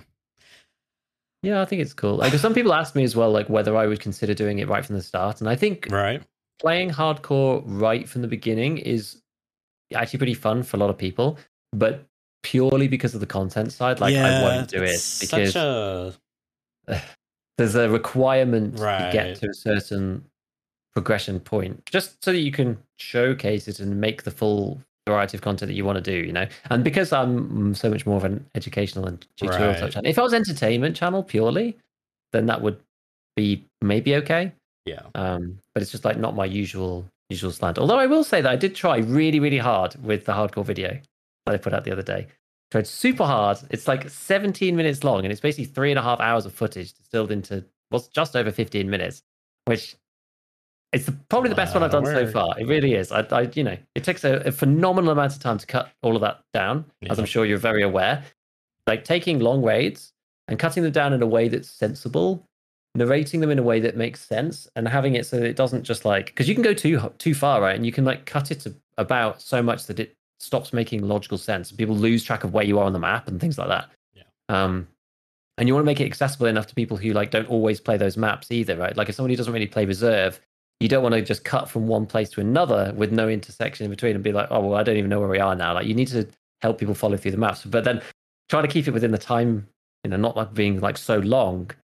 Because I didn't really want to edit like an hour and a half movie, particularly. Yep. That's even harder in some ways. Yeah, I don't know. It's interesting, but yeah, I've learned a lot trying to do it. But I think it was I'm proud of it. So if anybody hasn't gone to watch the first actual YouTube edited version of the hardcore stuff, then go and watch it. I'm proud of it. I think you'll find it fun, and it's got a cool ending. So yeah, man, it's funny you say that because I pitched an idea to a couple of guys, like, hey, this next swipe, what do you guys think about joining me on doing like a open world challenge? It was like I pitched it to Shootaville and Avni, dude, and the idea was like on our second accounts, because like obviously like even if you are like an entertainment content creator, quote unquote, you still want to like do the new content stuff, you know, because it's like there's entertainment in that as well. But, so it's like it's such a tough thing. I was like, hey, okay, we'll do it like on the side, you know, like we'll play our mains, but like we'll have like agreed times that we can meet to like play together on our challenge accounts, you know, and like try to like do it along the way. But I don't know.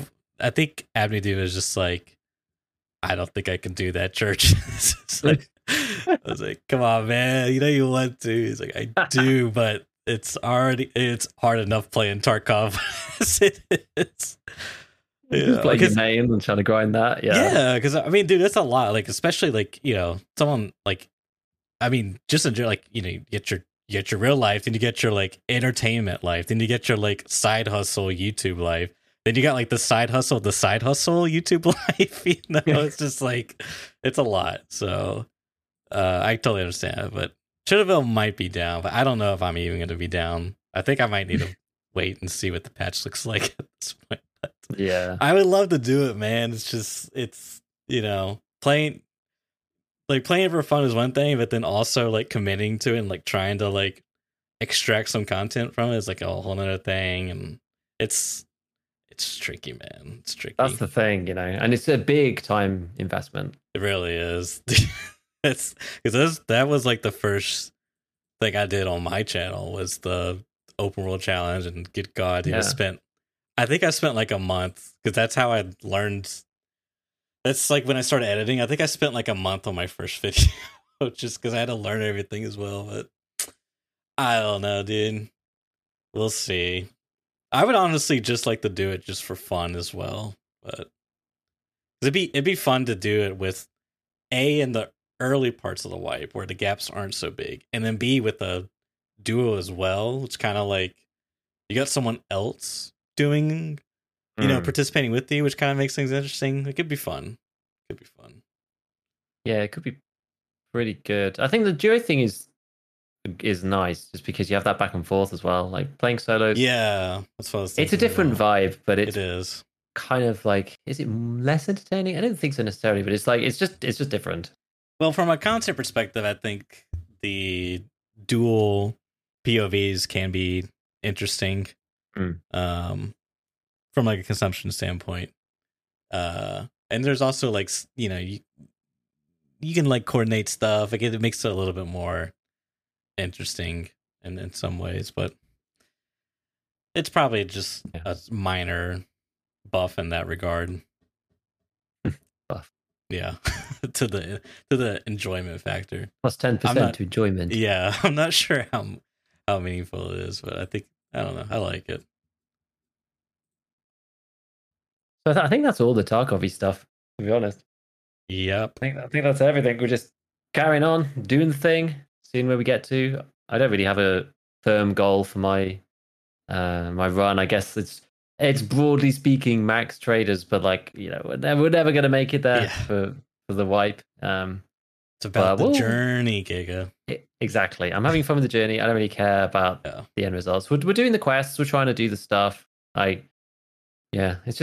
It's a different way of playing. You know, you're picking up buckwheat to do the barter for the 133, so you can get Jaeger and stuff. It's just like, it's different. So it's cool. I think it's actually quite good practice for the wipe as well in many ways, because it teaches you what all the important barters are. So you normally don't have to really worry about them. Now, you know a couple of the really good ones, and outside of that, you're like, whatever.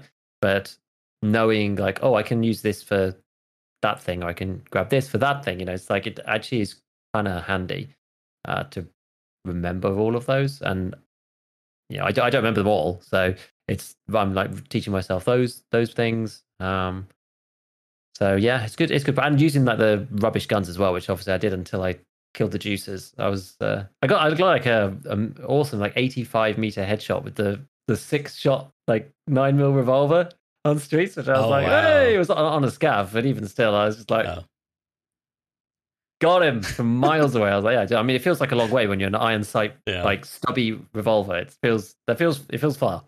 Feels far. So yes, it's been good. You've been playing anything else? What else have you been up to? Have you got anything on the blend? I did get myself Battle Bit over the weekend last week. Interesting. And been playing with some friends. It's fun. I mean, it's I yeah. I mean, $15, man. I think everyone should. I guarantee you, you can easily put in 15 hours. So you know, yeah. It's great. I think it's pretty solid, man. It's a good game. You know, Yeah. it's like nothing revolutionary or new, but I just think that it's simplified in certain aspects, but still maintains a lot of the aspects that you would want to be more in depth. Like the recoil modding is like there's a fair amount of depth there. The game modes, the strategy. Like honestly, I wouldn't mind watching like an esport event, like a 32-32 domination or conquest or rush, like, you know, some type of like I'd actually be down to watch that. I think that would be pretty entertaining on BattleBit. Yeah. But I think the graphics ultimately work in its favor, like because it's sort of very easy to get into. You know what I mean? It's like it is basically Roblox, but like it's kind of works in its advantage. You know what I mean? It's like it's very clear what's happening. Yeah, I mean, there's a few instances. Like sometimes I find it kind of hard to spot people, but if they're like staying still, but like arguably that's a good thing as well. You know what I mean? So like sometimes you do stand out like a sore thumb if like you're skylining, but like this is the same in other games. You know what I mean? So it's like the game's easy to run. You could probably run it. I don't know what the specs are, but I'm sure you could run on some pretty low end gaming stuff. I got a pretty good toaster, probably. You know, is it good? Running on my LG refrigerator, bro. Let's go, dude. It runs on the monitor. You don't need anything else. Just the monitor on its own. Yeah, but I mean, yeah, just like you don't have any performance issues. Probably 90% of people don't. I mean, I don't know. I think it's great. So I'd highly recommend getting it. Get a couple friends to get it as well. Play with some boys. Make new friends. The VoIP in there is hilarious. People are absolute goblins. It's pretty fun. 9 out of 10. Okay, can't give a 10 out of 10. That's reserved for Tarkov. Kappa. Yeah, so I haven't actually played that much more because I think we've all just been busy, and I've been busy and doing other stuff. I didn't really want to play it on my own. Like it's fine. I played it a little bit on my own before, but I'm just like, I'll just wait for the people to come on and enjoy it together with them. So it's a great game with friends. Yeah, exactly. So I was like dipping a little bit back into. I got the Factorio itch again a little bit, so I was like dipping back into that game a touch, which has been cool. But no,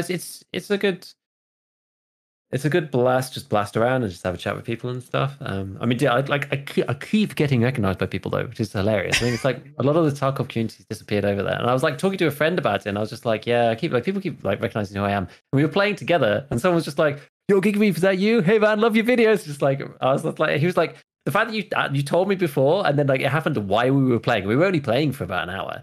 He was just like, "Oh, I see it now." He was like, "That's pretty entertaining." But it's just like I think just the number of people who have gone over to BattleBit just as a bit of light relief over from Tarkov is actually really, really high because it's kind of come at the perfect time. You know, it's like the game's kind of if you don't want to be playing end-of-wipe events or you're bored or you're burnt out or waiting for the fixes and waiting for the patches, then you're playing other stuff. And BattleBit's like one of those games where it's super light relief but it's still FPS, and like a lot of people from the FPS genre have all gone and got it because it's so cheap, so everybody's bought it. And then you interact with tons of people because you see everybody's names. And if you're playing on the big servers, it's like 128 people. There were 126 other people, I guess, because 127.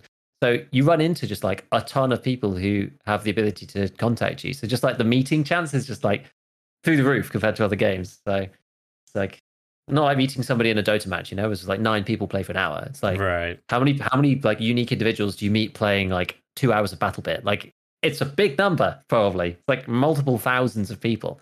So the chances are that you can bump into someone who knows who you are is actually probably a lot higher than in other situations, which is fun. But yeah, I mean, intrigued to get back into it, actually, do a bit more.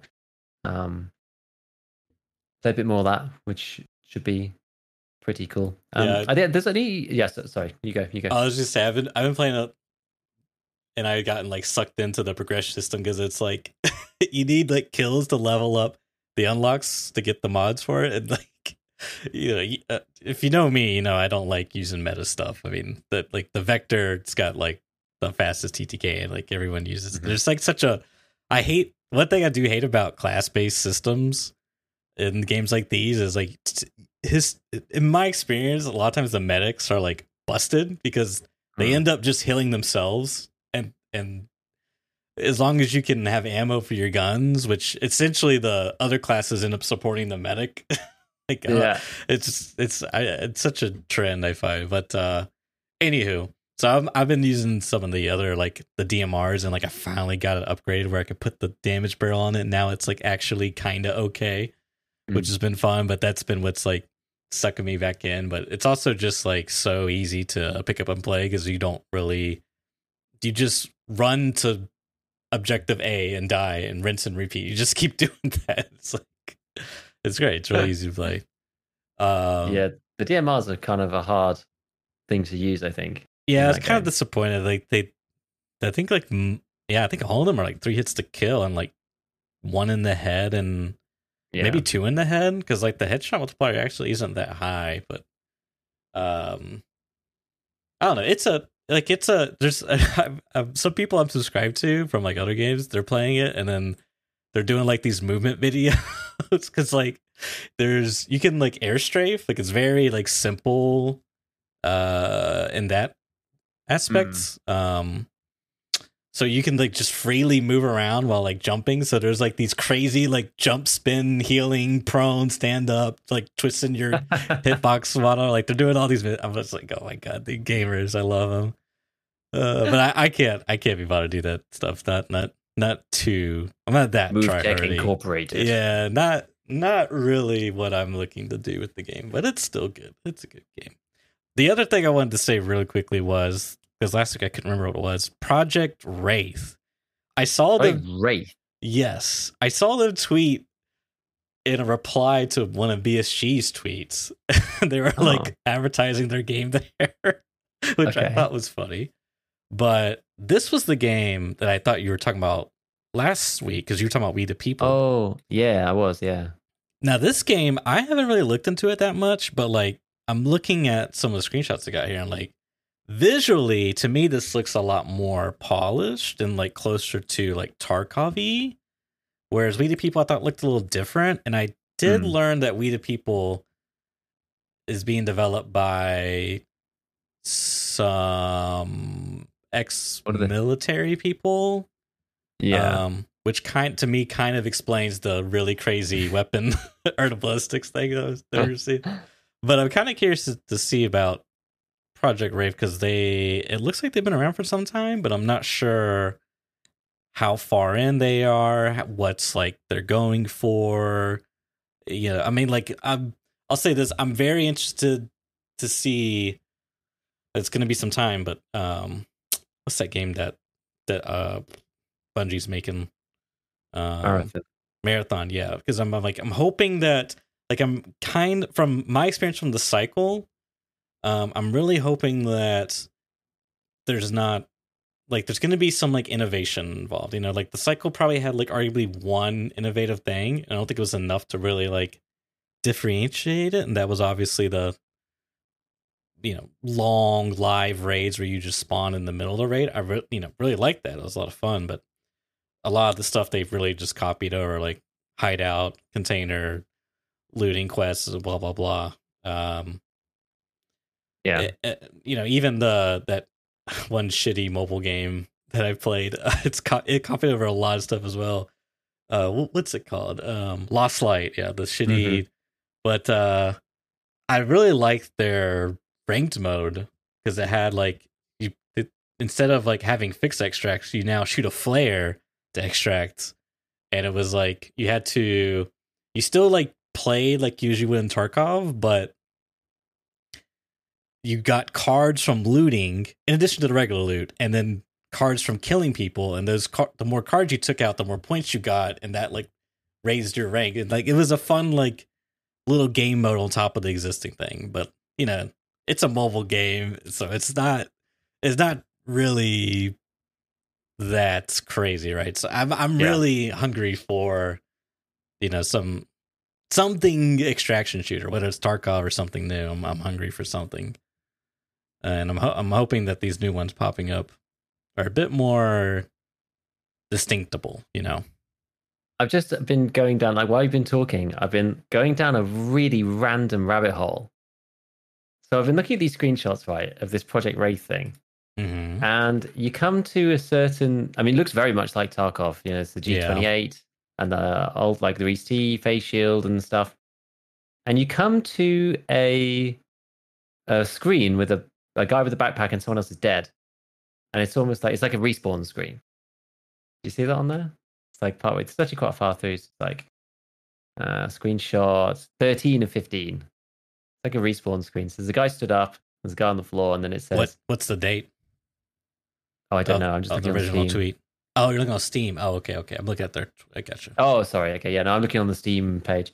Anyway, so it says in the corner, it says so it says respawn. It says last nick left, MR 308 patrol 1.2 meters, like fatal hit left arm. And I was just like, I scrolled through to that, and I was just like, last nick left. I recognize that username. I've seen this person before. And I was just suddenly like, I was thinking like, where do I have seen them? I've gone to Grassroots Studio, right? Which is the guys who are making this thing. Last nick left, dabbling also of UE4. I think he's the project lead on this thing. Well, Last Nick Left, as it turns out, has made like the fully integrated world map that went to Reddit for Tarkov. So you know when I did my world map video, Last Nick Left put that world map together on Reddit. Interesting. Like I have a thing saved down from him called worldmapcleannick.jpg in my pictures folder. Because he compiled that like years ago. Which is like that's a really weird crossover. Well, how so?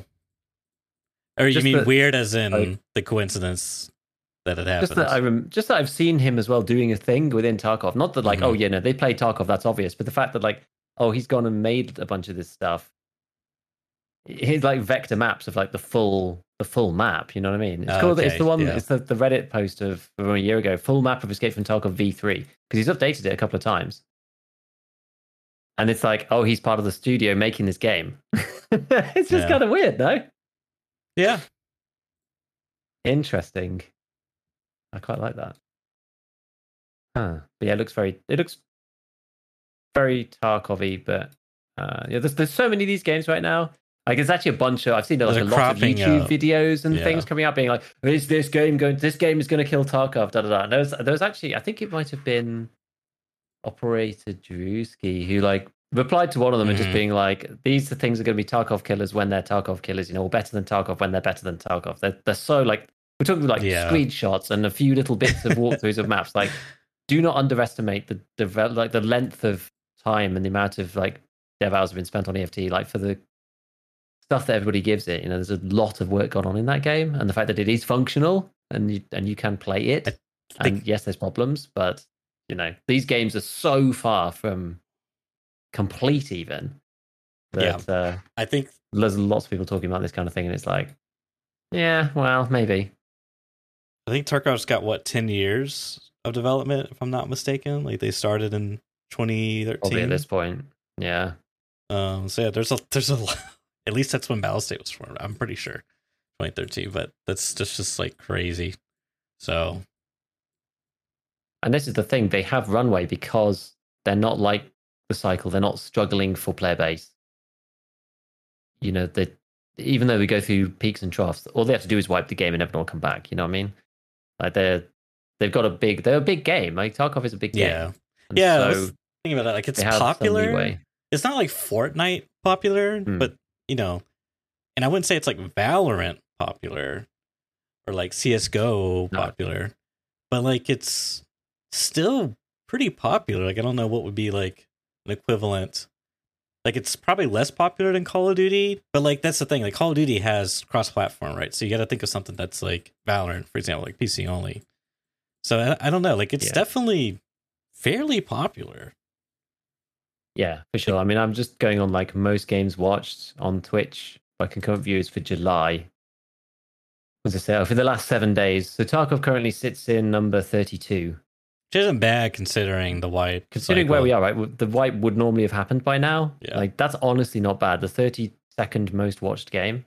Like it's more than Rust at the moment. It's more than PUBG. It's actually more than Oh no, but that's Modern Warfare 2. That doesn't really count. It's actually like right now. It's actually sitting right next to BattleBit. Interestingly. Oh yeah, that's the other thing to say. I feel like BattleBit's really interesting too because it's 3 devs, and I think they also been working on it for like 7 years or something. But I wonder how much of their success is from like people like Clean who like help promote the game, and like as you said, there's a lot of Tarkov crossover. And I'm assuming, I mean, that's how I heard about the game was from Clean because he wouldn't shut up about it. Like prior to the release or remastered, I remember hearing about it. I was like, whatever, you know. Yeah, I remember seeing lots of people just talking about it in general. So like I knew the name of it without really knowing what it was about. And then there's a lot of value to that. Oh yeah. But yeah, I mean that's the thing about Tarkov's dead, whatever. And it's just like, dude, it's still if it's still like in the 30 something now, then that's honestly crazy. It's pretty good. I actually expecting it to be lower than that, if I'm honest. Man, I would love to see some statistics from BSG, but anywho. Yeah, when it comes on Steam, stuff finally be able to get to see some charts, concurrent player count, at least on Steam. That's all we can know is watch time, can't we? That's the only thing that we can know about. Yeah. Anywho, so yeah, that was that game that I wanted to mention. A little PSA. Yeah, I hadn't seen that one, so another one to add to the list of things to keep an eye out for. No. What are we now? Dead Drop, Marathon, We the People. Dead Drop, oh boy. What was this one called? Project Wraith. Project Wraith. Road to Vostok. What other ones are there? There's a Project Quarantine. There's one that's like, it's like similar to Vostok. It's like Tarkov, but kind of SP, yeah. Mm-hmm. I can't remember what that one's called. I think it's Project Quarantine or something. I don't remember. There's a lot. I did watch a Dead Side video. I might give that game a try. It looks like it's come, they've been updating it. Not sure if it's still, because it's like Tarkov-y. Yeah. It's like DayZ, but like Tarkov. Like instead of zombies, there's like scavs, and you get quests, like missions to do, and it's got traders. Like it's kind of got me interested. So I might give that one a try. I think like the only things I've seen about Dead Side is people just like poo-pooing it. I feel I don't know what. Like I don't really know much about the game, but yeah, I haven't looked things. It's been some time since I've looked at it. I mean, the last time I looked at that was too early for me, but because I think even Veritas played it a couple of years ago, maybe a year ago. So I don't know. Yeah, I mean, I might try it. But yeah. Should you buy Dead Side in 2023? This was 4 months ago. Someone on Reddit, and the top comment is 30-day average player base on the Steam charts is 501. I would say it's not worth a buy in 2023. Yeah, so that's the problem. Not that really matters, but yeah, if it's a really quiet game, it can matter. I mean, if you need like 100, if your ideal experience is 100 players on your map or server or whatever, then it might be difficult to fill that, right? Yeah, that's why I like BattleBit. It's a great game, but the devs are trying it hard with a small team, but no one's willing to give it a chance. Like it's fun, it just needs a player base. Good game with great potential, but I struggle to play for long periods because of hackers and trader campers. Like maybe that's why. Can't imagine many people are hacking in 500 CC like concurrent players, though, right? Surely not. Surely not. Yeah, I know. I don't know. I'm like, there's in BattleBit. Sometimes I feel like people are hacking, but I really don't know. And I'm just like, whatever, man. I think I've reported once, but I'm sure people are hacking. I'm sure of it because I think that's a Unity game as well. They have Unity. There are people, yeah. Well, you see them ban like loads of people all at once. Yeah. I had my first report come back for somebody on. It was actually the most egregious hacking that I've had this wipe. And this was maybe last week. Oh, in Tarkov. From the week before. And I was on shoreline hunting bloodhounds, and somebody was just like nading me like around ridiculous corners, right? It was just like it was obvious and really stupid. And I just like I was running as fast as I could away and like hiding down ditches and just getting naded like non-stop. And I was just like, yeah, this guy is like the most sus person of all time, and reported them, and they just like, yes, this player has been banned. They are obviously hacking. It's just like, okay, there we go. It's my first one. So I was like, yeah, that's what it feels like, and it was really blatant. So fair enough. I've never had any of the other ones that I've reported come back. Like I've had like, not sure situations where I've just like pressed the button just to see if it comes back later. Because like if you don't press it, you never know. Yeah. Even if they got banned, you would never know because you didn't press it. So you're almost incentivized to press the button just to see. But on all the other ones, I've never had anything come back. It was just this one. So interesting. Doesn't mean they weren't cheating, but you'd think that more of them would be coming back. And that sort of just like gives more credibility to my usual statement of just like, I don't feel like I see them very often. I've like reported all the sus situations and just like I never get the reports. Like you see people on Twitter and they get loads of reports back because they're doing high level PvP, going to the hot loot spots, whatever, playing at certain times, like all this kind of thing. And like I just don't think I see many. I think this is true. And when the one time I did, I was just like, this is really blatant. This is so obvious. Yeah. So I think don't know, just like play style and timing and location and whatever. I think it plays into it. But anyway, yeah. All is good. All is good. Yeah, I've been meaning to play Apex Legends.